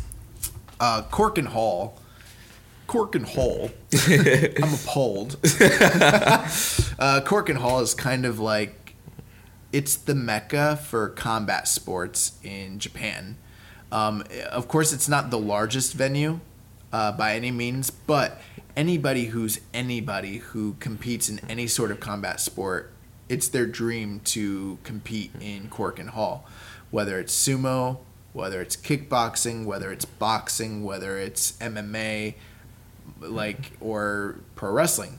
Doesn't matter. Like, that is a highly, like, how do I put it? Like, literally every single day, usually multiple times a day, there is some sort of wrestling or fight promotion putting on an event there in Tokyo. Right. There's like a special aura to the building. It's like, you know how, like, North American wrestlers are like, I want to wrestle at MSG. Like, you want to wrestle in Cork and Hall. Yeah. The other thing with it too is Cork and Hall has an amazing setup for television. So that's one of the other reasons that they frequent. Well, part of it is like New Japan is based out of Tokyo, so they have a long-standing relationship with the curators of the Tokyo Dome, which, keep in mind, Cork and Hall is connected and attached to the Tokyo Dome. They're owned and operated by the same people. But I think a lot of it has to do for television.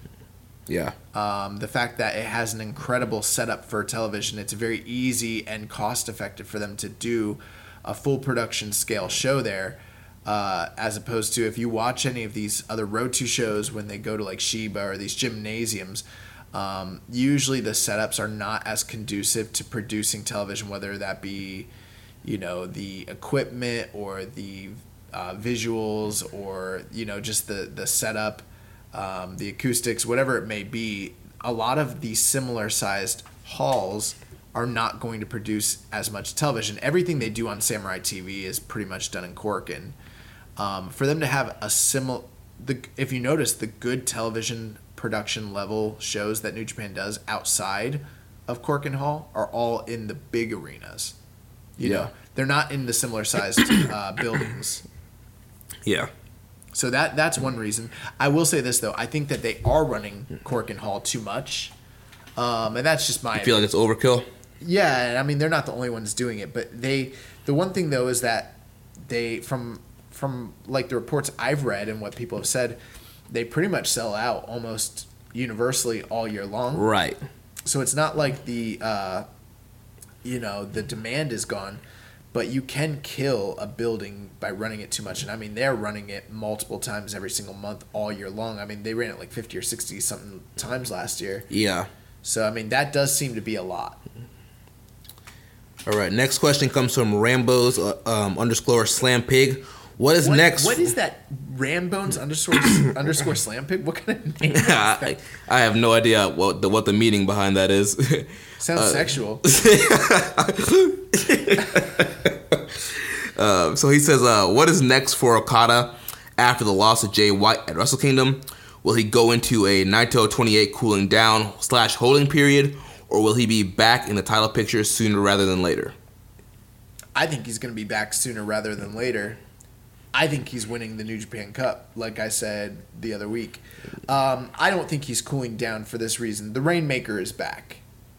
He's got shorts on, buddy. Yeah. I mean... He's got shorts, okay? I see Okada in the main event of MSG. He's got blonde hair. He's got shorts.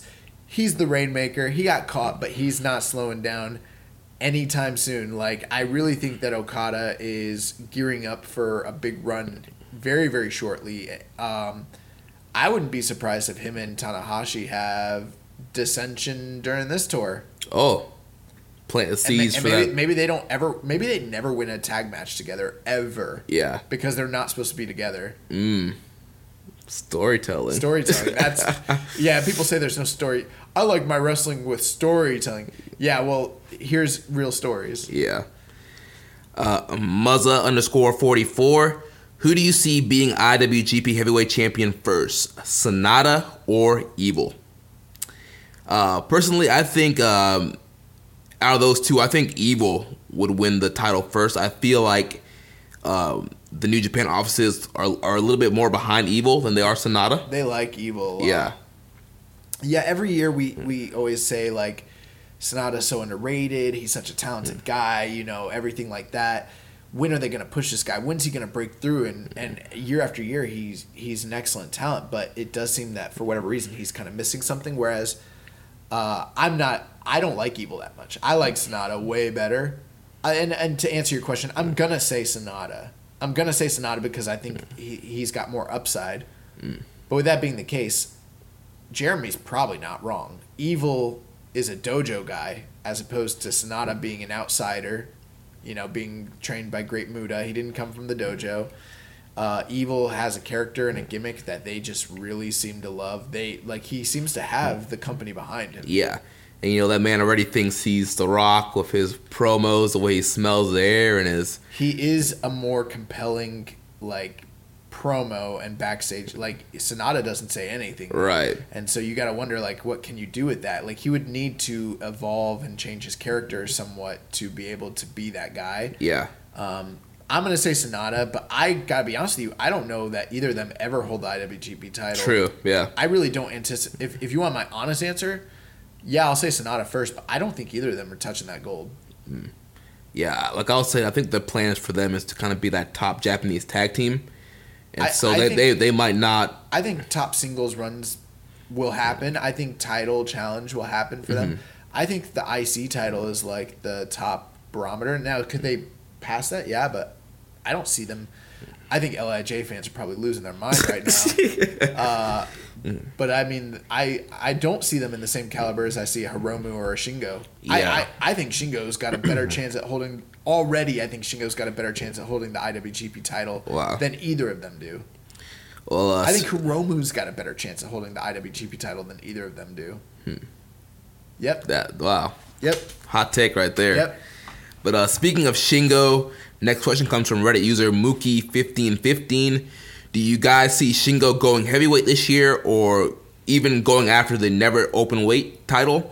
I can see him moving up after Hiromu returns, but the juniors definitely need bodies more than the heavies right now. You're right. Yep, you hit it right on the head. I think that he will go where he is needed. I would love to see him square. I mean, there's endless possibilities of compelling matchups for Shingo, and I think a G1 is definitely in the future, whether it's this year or the next. But they need to rebuild that junior division. I think they brought him in to basically base it around him for the time being. Yeah. So I don't see him going up until either, like you said, Hiromu comes back. I could see him and Hiromu like facing off in a Best of the Super Juniors, like a final. Mm-hmm. Man, that's you have Shingo run the A block, Hiromu run the B block, and they meet in the finals. If you want to sell at that Sumo Hall, that's one thing you definitely could do. Yeah, and that would sell. That would put butts in seats. You know what I'm saying? But yeah, I don't. For whatever reason, guys that go to Never, they say it's an open weight title, but really the truth is if you go to Never and you actually win, you're probably going to heavyweight. It's not an actual open weight title. Yeah. So yeah, I think he's going to be at junior as long as they need him, and then when the time comes, they can move him up. Whether that's this year or next, I couldn't say. But I mean, I can't see him. I don't think he's going to stay at junior for a long time. No, yeah, no, yeah. Definitely sooner rather than later. I think he's going to headline that Sumo Hall show at least this year, but yeah. I don't think we see him go to heavyweight until at least probably next year, most likely. So the next question comes from the Yaz Man. He said, "What's the ceiling for Ospreay in NJPW if he goes up to heavyweight? Could he be where Omega is now?" Not with the company and getting ready to sign with AEW. Yeah. Yeah, I could definitely see him doing that. No, I don't. I mean, what are your thoughts on Ospreay? I mean, I definitely think he has a high ceiling in the heavyweight division. He's such a dynamic performer, and they definitely, if the Western expansion is going to continue, they need to establish more Gaijin talent as top stars, especially with Omega more than likely on his way out. I don't know if he will reach the popularity of an Omega. I don't know if Ospreay could win the IWGP title. I don't know. Ospreay's always doing crazy. First off, me and Ospreay got heat just in general. That's a personal story. But I'm not the only person that says stuff like that about, like, here's what I will say. I've only ever, and we interact with wrestlers all the time, I've only ever had one, what I would call truly bad experience with a wrestler. And it was Will Ospreay. Yeah. And it was like, I couldn't believe it. I was actually kind of taken back. And then a few days ago, I was like on this thread. It was on Reddit. And someone's like, name one person that you've had a bad experience with. Like, that was a pro wrestler. And dude, I saw like 30 people put Will Ospreay. And they all had different stories. And I was like, ooh. And you see, and like, he's gotten like heat for like the GoFundMe page with his mom. He's right now he's got heat for like calling out that female wrestler. Did you see all that? It's all over Twitter. No, I missed that. Yeah, it's all over Twitter. It's like, I don't know I don't want to speculate and say what the whole story is, but he had come out and basically said that there was a female wrestler. She was wrestling in Japan and she had to go home because there was a death either in her like. Sadie Gibbs. Sadie Gibbs. He was calling out Sadie Gibbs and saying stuff about how like he told her before she came to Japan that she couldn't cut it or something like that, and like they were just going back and forth, but like he was coming off looking really, really. I was like, dude, this is stuff you should be saying like privately, like he every time he rebutted, he kept looking, even if he was right, he kept looking worse and worse, and I'm like, yeah, that's some Kenny Omega stuff right there. But getting away from the personal stuff, I mean, I used to think that he never had a shot at being a heavyweight just because I didn't see him as a character being that sort of guy. I saw him as this plucky, and I mean, he's the guy who couldn't beat, Marty Scurll. Like, that's his deal. He's put on some weight. He's gotten a new attitude. He's got a chip on his shoulder, and he is one of the top performers in all of the world. Probably top 10, top 5. So as far as talent goes, absolutely. Like, the ceiling is at the very top. He could be a world champion in almost any company, hypothetically, if they got behind him. Mm-hmm.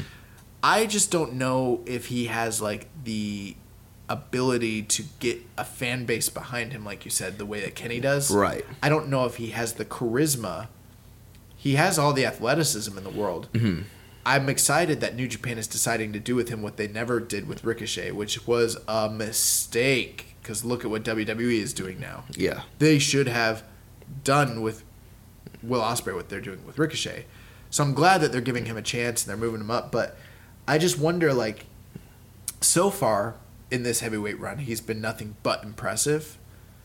So it'd be foolish for me to say no, but I just don't know if he can develop.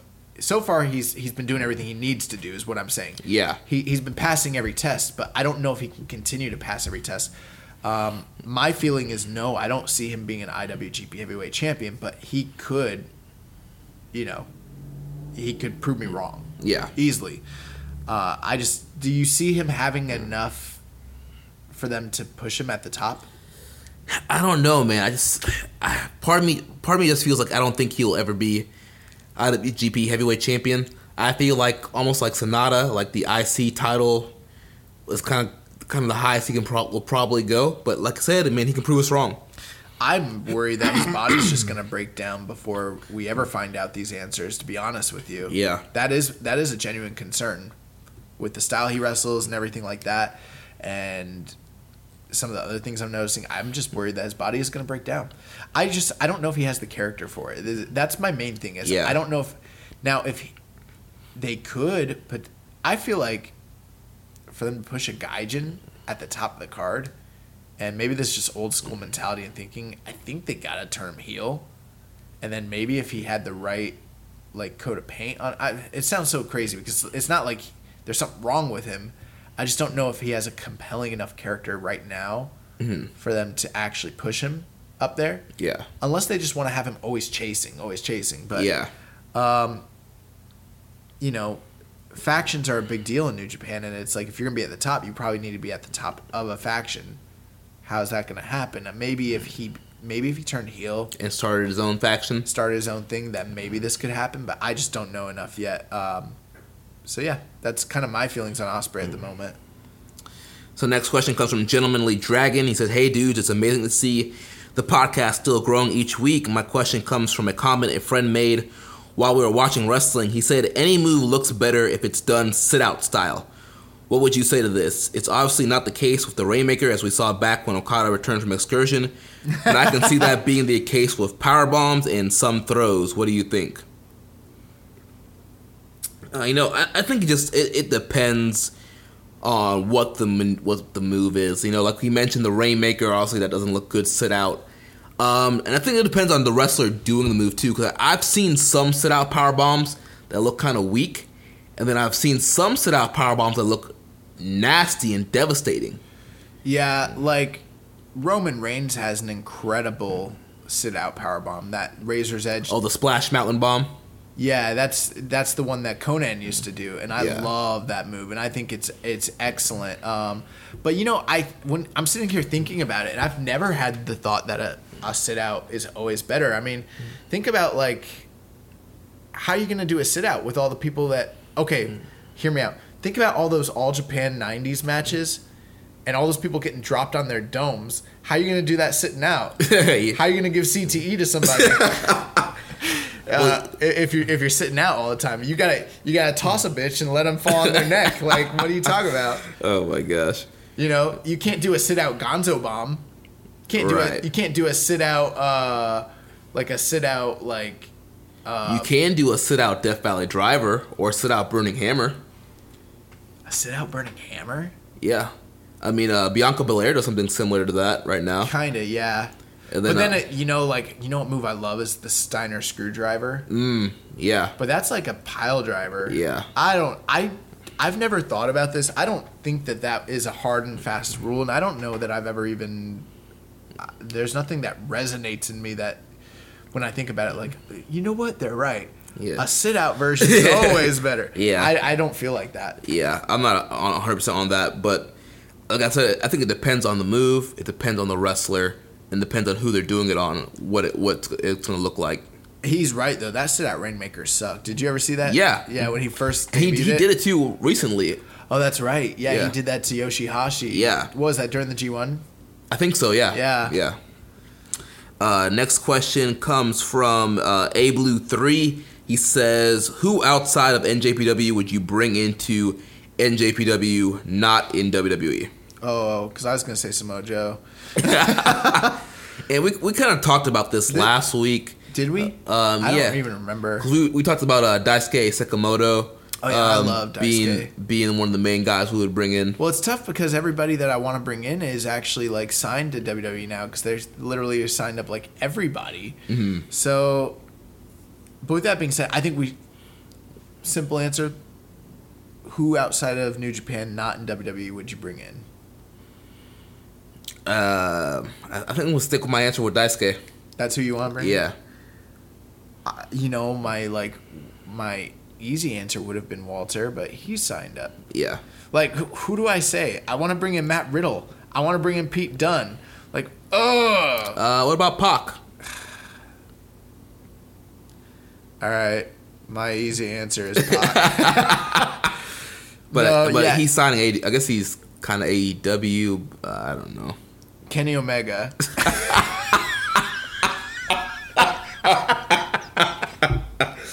Don't go, Kenny. Oh my gosh. Cody. My easy answer is Cody. Pac would be a great guy to bring in. So yeah, outside of New Japan, that's not here. That would make a lot of sense. So yeah, I'll say Pac. No. I want Kento. I want Kento Miyahara. That's who I want. That's my answer. Yeah, can't argue with that one. Next question comes from Reddit user, why did you do that, bro? If you could have one guy from All Japan or Noah in the G1, who would it be? Kento Miyahara. He's Noah, right? He's from All Japan. He's All Japan? Yeah, I'm not really familiar with a lot of All Japan or Noah guys, so I would rely on your expertise on that one. Yeah, there's a lot of guys in Noah that are like tearing it up right now. I mean, Takashi Zagura is over there. Kiyomiya, who's like the new champion, the young kid. Kino is great. Nakajima's great. They got Marufuji's over there, obviously. Yeah, Marufuji I'm familiar with. And yeah, I was gonna say I know you're familiar with Marufuji. In All Japan, I mean, they've got Zeus, the Bodyguard. Kento Miyahara, who I freaking love. Joe Doring's over there. Daisuke Sakamoto wrestles for them pretty regularly. Shuji Ishikawa. There's all sorts of guys. So yeah, I mean, both companies are like doing well right now. Yeah, absolutely. But yeah, I want Kento Miyahara in a G1 like so badly. So badly. The thing is he's such a star for them that like he would have to be booked dominantly. He'd have to be booked very strong. Yeah. He could take losses. He doesn't have to win a block, but he probably needs to be in the finals of a block at least.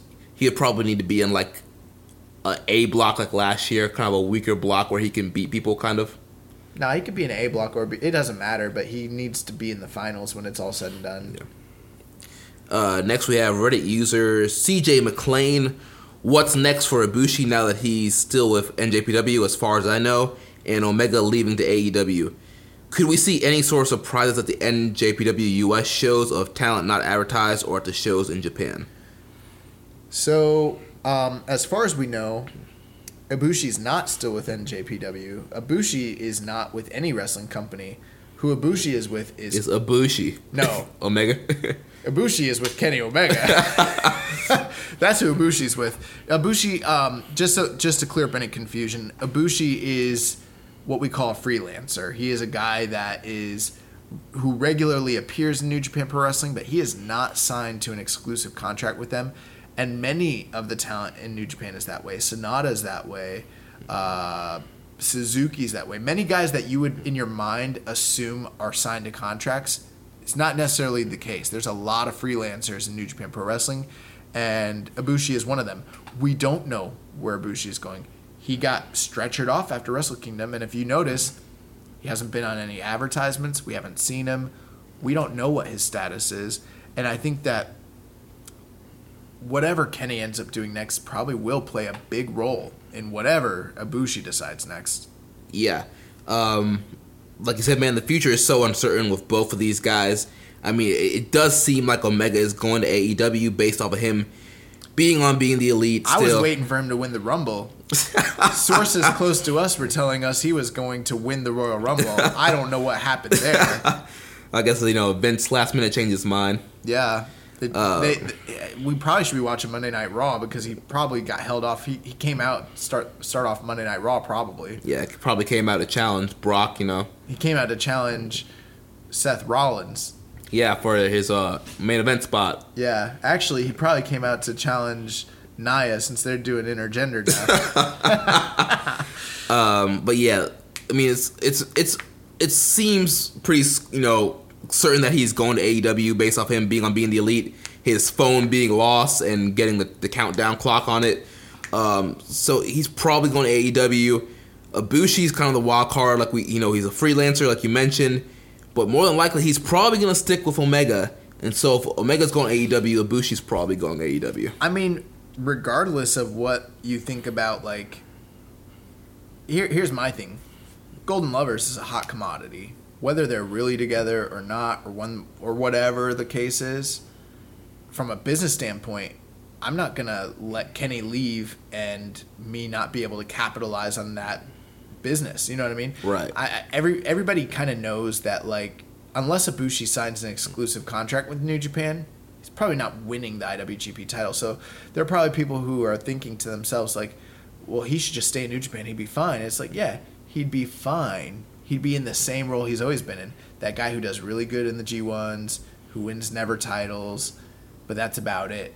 With Kenny, there's the whole Golden Lover merch thing. There's all these special tag matches. There's a storyline that they've been building for the better part of half a decade that they could still pay off. Mm-hmm. And then who knows? Maybe he wants that con money. You know what I'm saying? Yeah, maybe, yeah. That might be enticing to him. Plus, he's a weird dude, guys. If you don't know, Ibushi is so weird. This is a guy who likes to wrestle kaiju big battles and stuff like that, and fire off fireworks on and do wrestle blow up dolls. Yeah, and he likes that sort of stuff. He doesn't he loves wrestling in New Japan, but maybe he wants to go to AEW and then freelance all over Japan doing what he did before.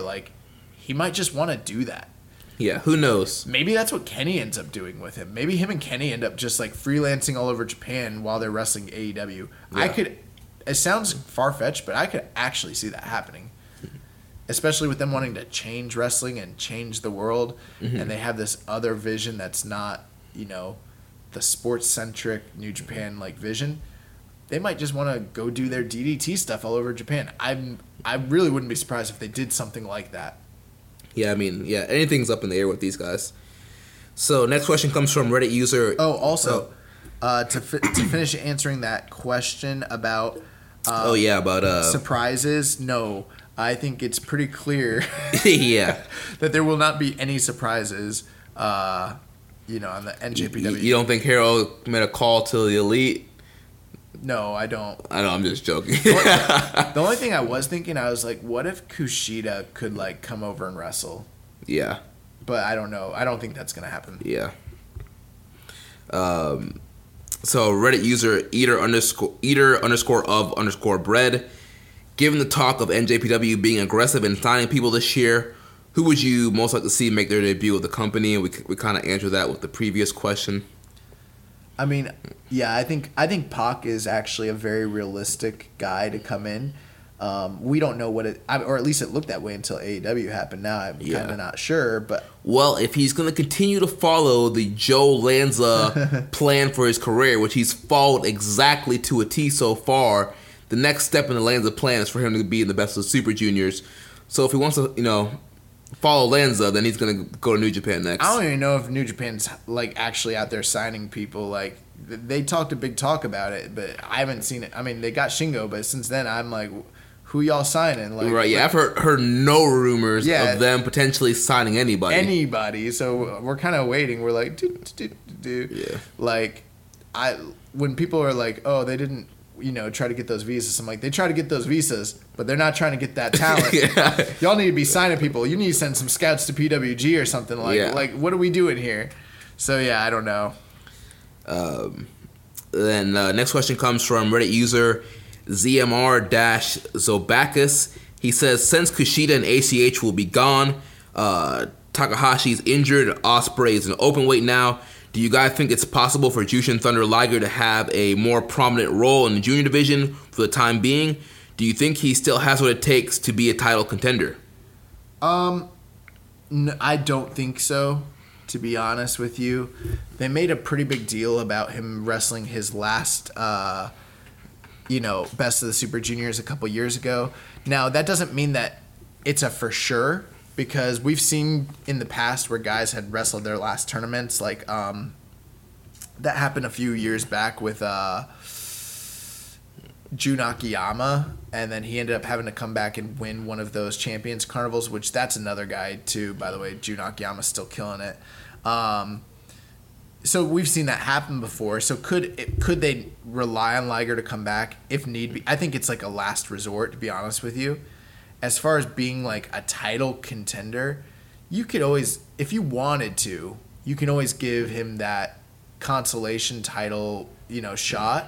They did it a few years ago with him and Kushida, but like Liger doesn't want to wrestle at that level. Right. Liger tries to just do opening matches for the most part, but I feel like if they really wanted to, they could heat Liger up and do like a big Cork and Hall main event. I mean, they give him one big match every year. He had the big match with Will Ospreay this year. Mm-hmm. He had the big match the year before with Kushida. He can still wrestle at that 3.5 to 4-star level, when he needs to, when called upon. You're not gonna get any, you're not gonna get any Naoki Sano matches out of him anymore, or any El Samurai matches out of him. That stuff's not happening at this point, but. Mm-hmm. Can he still go in the ring? He's in his 50s, late 50s. Yeah, he's one of the best there ever was to do it. But he just doesn't want to be doing that. Right. That's not really his. He's not trying to be in the limelight. I'm sure we'll see one big singles match out of him this year with somebody. I don't know who. But I don't think that's the answer for the juniors this year. I think bringing in new talent, signing new guys, that's the answer. Right. Bringing in, like we mentioned before, bringing in guys from partner promotions, bringing in some guys from Ring of Honor, Rev Pro, CMLL. My answer is none of that. Yes. That's a short-term solution. While you're scouting, use the talent available to you. Yeah. But for a long term, they need to be signing guys and getting some of these young lions on excursions and getting them back. But I think because the Best of Super Juniors is coming up in May, they need to make it a priority to sign junior talent right now. Right now, while everyone else is signing up. Because if you think about it, all the indie talent in America basically is juniors. Almost everybody. Right. For the most part. So they need to get some of these juniors now. Pronto. Hey, Harold, call up our boy Troy Hollywood. Yeah, Troy. Yeah, call up Snoop. Yeah. Last question here. Got it in just in time. Reddit user Jai Bryan. He says, is New Japan capable of making their own elite? That is to say, a group of English-speaking wrestlers that become incredibly popular in the larger wrestling world, but also in Japan, but this time can be counted on to stay in New Japan. They did. It's called the Bullet Club. That's what the Bullet. That is literally what the Bullet Club was. They did it, and then the guys that were part of that used that to parlay into their own brand and steal the idea and create their own promotion. Literally, it's not like the Elite was their brainchild. The Bullet Club was the precursor to the Elite. New Japan did this. Right. Everyone that was in the Bullet Club was Western speakers that were super cool, that they built this awesome brand around. New Japan did it first. Right. But I guess now with the Elite gone, is there a group in New Japan that could reach the popularity? Do you think the new Bullet Club? I think the new Bullet Club's awesome. Right, but they are awesome. But can they reach the level of popularity of the Elite? I don't know. I think like with the Elite, what you have is like you have a bunch of like, besides the fact that there's a bunch of, well, if we're being honest, there's like 3 guys that specifically stand out as excellent performers, which is the Elite, which is Kenny and the Bucks. But then there's the whole like breaking kayfabe, breaking the fourth wall kind of stuff, working social media and all that. I don't know that you're ever going to have that perfect storm again. But when you're talking about like building a group of guys, like the Bullet Club is their Western speaking, cool heel group. Like they already have it. It's already there. They're gonna keep selling Bullet Club shirts. Like that's not gonna stop. Like the people are not gonna stop buying Bullet Club shirts just because Kenny's gone or Cody or whatever. I am. That's fine. I don't like the Elite shirts that they have right now. Personally, I don't think they look good yet. What about the AEW shirts? I'm not gonna buy a shirt for a company that hasn't run a show yet. Well, I did. I know you did. But yeah, I mean, Bullet Club, they're awesome, but I don't think they're going to appeal to the larger wrestler audience the way the Elite has. I think they will continue to be a top faction in New Japan. I don't know if the whole wrestling world is going to be talking about the Bullet Club the way they used to. If they keep pushing Jay White, I think they will. I mean, I don't know, man. It's just like, can they replicate what the Elite is? Like, no. But do they have a group of Westerners that they can count on to stay? Yeah, they already got it. They've always had that. They've had it for 5 years now. Like, you know what I mean? Like, it's not like Kenny. I know everyone thinks like Kenny and the Bucks and them are like this DIY like super, and taking nothing away from them because they are DIY and they did do it on their own, but they didn't completely do it on their own. Like, there is no AEW without the Bullet Club. Right. There's no Elite without the Bullet Club. There's no Kenny Omega without the Bullet Club. Like, the Bullet Club is what they used to springboard, and they were smart about it. They were like, we're going to create this subgroup in a group to get ourselves over. Yeah. But, like, they used a brand that was already over. If that brand hadn't been over, if Prince Devitt and AJ Styles and all those guys hadn't got that brand over and really built it up before Kenny tried to get it over, then they don't have the success they have right now. Tony Khan's not cutting these checks. Yeah. Like, it's just not happening. Yeah. So it's like, I see what you're saying, but it's like they got a group of guys that they built up that stayed that are still there. You know? Well, that wraps up the questions. Now we got to jump into news. So over the weekend, the NJPW Never Openweight champion Will Ospreay announced on Twitter that he broke his toe while taking an arm drag in a match. Despite the injury, Ospreay noted that he still plans on working his scheduled match against Pac at Rev Pro's High Stakes 2019, which is Friday, February 15th at York Hall in London. Oh, wow. Nice little post-Valentine's Day gift for everybody. That match, oof. Dude, yeah. That match, man. So hopefully the broken toe doesn't hinder him too often. I know you might be thinking to yourself, a broken toe doesn't sound that serious, but it hurts like hell. I've broken my toe amateur wrestling my freshman year, and it throws your balance off. It's so painful. It sucks. And Ospreay being a guy that relies on his balance for all his high-flying maneuvers. You're wrong, bro. You're talking about shooting. This shit's at work. It's not the same. Oh, my gosh. If he was a good worker, he could work around the injury. He'd be fine. So I don't know what you're talking about. No, yeah. In other news, NJPW President Harold Mai spoke with Yahoo Japan, and he was asked if New Japan would cultivate a partnership with the newly formed All Elite Wrestling. Harold Mai felt that New Japan would first have to see how AEW was going to approach their presentation of wrestling. As translated by Kakutalog, at Kakutalog, Mai said, AEW is a new organization to start from for now, and I do not know what kind of relationship we would have. I think that it is necessary to figure out what the policies that they would develop on pro wrestling are. So at this point, the public standpoint is there is no public working relationship with the AEW. Yeah. And honestly, you know, from a business side of things, I think it's a smart move from New Japan right now. Wait and see what All Elite Wrestling, what the distribution is going to look like, what exactly it's going to be and stuff like that. Right. Right now you have this good partnership with Ring of Honor. You got the MSG show coming up. Like, why screw any of that up when you have no idea what AEW is going to be like? Yeah, it's like this. They had a trip plan with Ring of Honor, right? And this new hot thing comes around, and it's like, that might still be there, but like, you don't want to ruin your New York trip with your New York girlfriend, okay? What you do is you let the New York trip play out first. Then once the trip is over, you kind of feel things out and see where you stand. But you don't want to ruin that trip ahead of time. Right. The reason why, you put a deposit down already. You already paid money for that trip. You paid your dues. You already paid your dues. The trip's booked, you know? Yeah. You can't blow the New York trip, okay? So they're gonna spend the weekend with their New York girlfriend. And then Jacksonville will always be there. And Jacksonville will always be there. Oh my gosh. And you know what? Who knows? Maybe the New York trip turns out really, really, really great, and they make a decision to just keep going with Ring of Honor.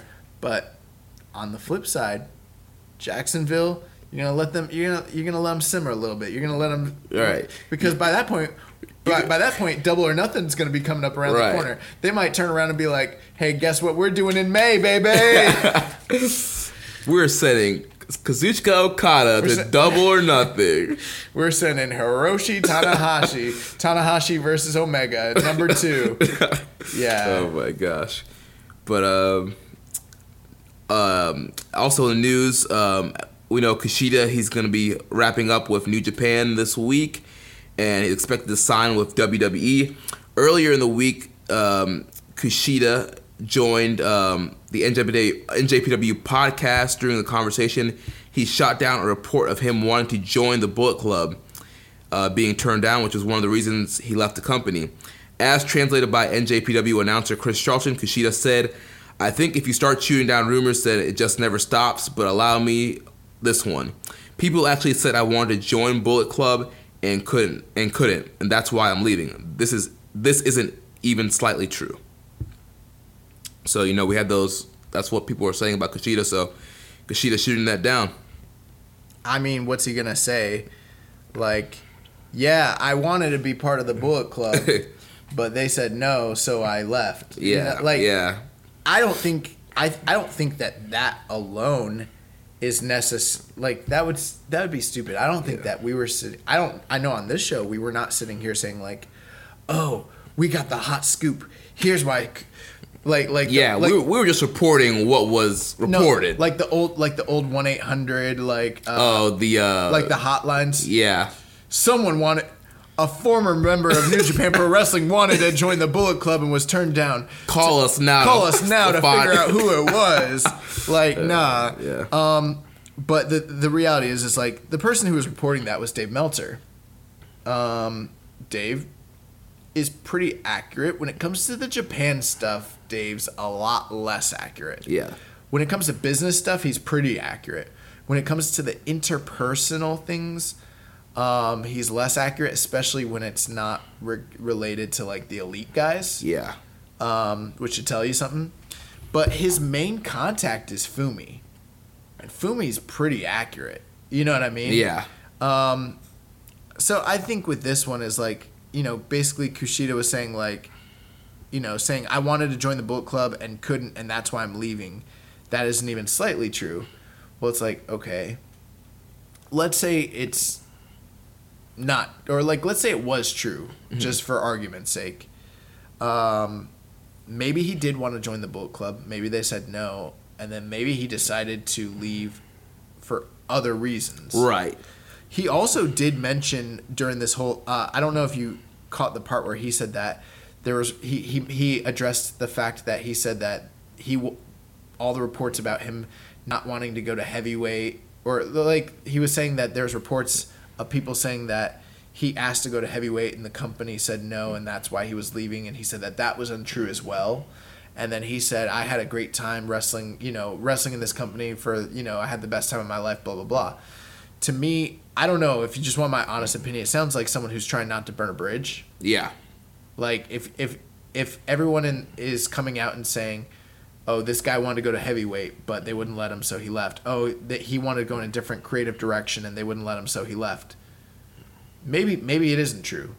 But at the same time, if it was true, you'd probably shoot it down to preserve the relationship. That's my thinking. And also, you shoot it down to preserve your future relationship. That's what I'm saying. Yeah, because WWE is going to hear and be like, "Oh, this guy might be hard to work with. Like he couldn't get what he wants, so he's leaving. Is he going to do that to us?" Yeah, I don't think that that's something that, like, if it was true, that you come out and say that definitely happened. Yes, yeah. Like, I just don't see a wrestler coming out and doing. Unless you're one of those guys that like doing those shoot promos and selling those, those shoot DVDs. You do that when you have nothing else to do. Like, I think the era of the shoot promos are like kind of gone. Yeah. Like, everyone's got podcasts now.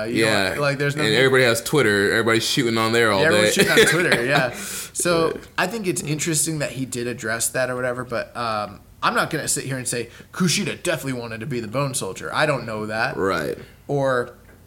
But I think the interesting thing is when he was saying that, he was like, oh, I didn't want to go to heavyweight. Come on, dude. You've been cutting promos about it for like 3 years. Yeah. You wanted to go to the open weight. Like, I think you did. Yeah. There was nothing left for you to do at junior, and they didn't say yes. So I'm not saying that we know everything. Like, we know more than Kushida about his own career. We definitely don't. But I don't know. It just sounds to me like something that a wrestler would say to save face. Save face. Yeah. That's what it sounds like to me, anyways. Maybe I'm wrong. Maybe none of that happened, and maybe he just really loved WWE. He just wanted to go to WWE. We'll never know. We'll never know. So a correction on a report from Kitamura from last week. The report was that he had signed a deal, but so he was offered a 2019 contract, even though he hasn't been cleared to return to the ring yet, but he didn't sign it yet. He still wants to return to the ring. Who reported that? What, that? The correction? Yeah. Dave Meltzer. Okay. From Wrestling Observer. So, I hadn't heard this. Yeah, so originally... I know why he didn't sign, though. Why? He's weighing out his options. He's trying to get that con money. Calling the Young Bucks. You remember me? I'm that, that huge jacked up young boy, like... Dude, they gave Peter Avalon $1 million. They're definitely gonna give Kitamura a big payday. Yeah. They just signed Jungle Boy. Come on. Yeah. Jay White was on Talk Is Jericho last week. Oh, I gotta listen to that. Talking about, his time, how he got into wrestling, his time in New Japan Dojo, his time in Excursion Ring of Honor, developing the Switchblade character, and we talked about the whole Josh Barnett situation. So it was a really good interview. Kevin Kelly has started a new podcast not affiliated with New Japan Pro Wrestling. It's called the Kevin Kelly Podcast League, and it's a 5-minute podcast. His whole thing is, he loves podcasts, but he feels that they're too long and just wants to give you quick, short bites of information. So he's doing a 5-minute format, so you can check that out. It's up on Apple Podcasts right now. What about when I'm at work and I need to kill like 3 hours? Well, I'm gonna have to binge a lot of Kevin Kelly podcasts. You just let them load up, and then you just listen to a bunch of them. Free match of the week: Kushida versus Will Ospreay from Best of Super Junior 24 final. 5 stars. Yes, amazing matchup. And then the latest episode of The Wire is out, and it's looking at the rivalry between Naito and Taichi and hyping up that Intercontinental title match. But, they shouldn't have booked that. That was a mistake. And they're burying Naito. And New Japan should never come back to the States. And they screwed all the fans. We should just end this pot. Why are we even still doing this show? You notice? No. The funny thing is, we don't have to talk about westernization anymore.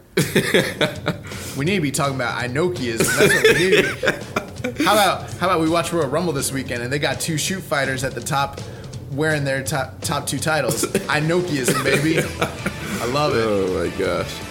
But yeah, so that's going to wrap things up for us here this week. Next week, we'll be back with a review of the New Beginning in Sapporo. Oh, so we got to watch 3 Road to New Beginning shows this week and the New Beginning in Sapporo's. Yeah, it's going to be hard for me because I'm traveling this weekend for work. I'm going to be in Atlanta Friday and Saturday. Oh, really? Yeah. You're going to be gone Friday through Saturday? Yeah, I'll be back Saturday night.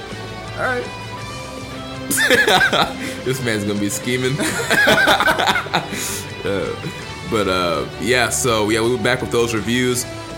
Make sure you connect with us on social media. On Twitter, I'm at Jeremy L. Donovan. The show is at KI Strong Style. Also follow at Social Suplex on Facebook. We're facebook.com/Social Suplex. Also join us in the Wrestling Squared Circle Facebook group. It's facebook.com/group/Wrestling Squared Circle. On Reddit, I am the Pro Black Guy. Josh is Keeping It Strong Style. You can email me, Jeremy, at socialsuplex.com. Don't forget to check out our Pro Wrestling Tees store, prowrestlingtees.com/Social Suplex. Oh, and our new shirts are so clean. Yes. They're freaking clean. Yeah. So check those out. I'm sure there'll be tons of sales coming up, but check those shirts out. Support your boys. Get one of those shirts. Check out all the other shows on the Social Suplex Podcast Network. One Nation Radio, hosted by Rich Latta and James Boyd. The Ricky and Clive Wrestling Show from Scotland. The Outsider's Edge, featuring Rance, Carl, and Kyle. Our podcast dedicated to independent wrestling. Grown Men Watch This Shit, hosted by Jeremy Tate and Chris Bryan. The Wilfred Watches Podcast. The Omega Luke Podcast.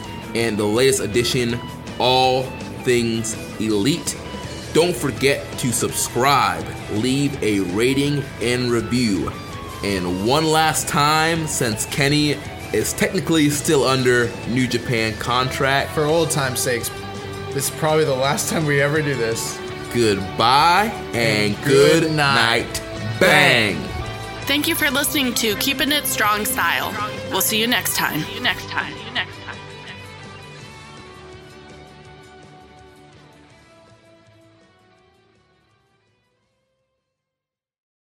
What's so special about Hero Bread's soft, fluffy, and delicious breads, buns, and tortillas? These ultra-low net-carb baked goods contain 0 sugar, fewer calories, and more protein than the leading brands, and are high in fiber to support gut health. Shop now at Hero.co.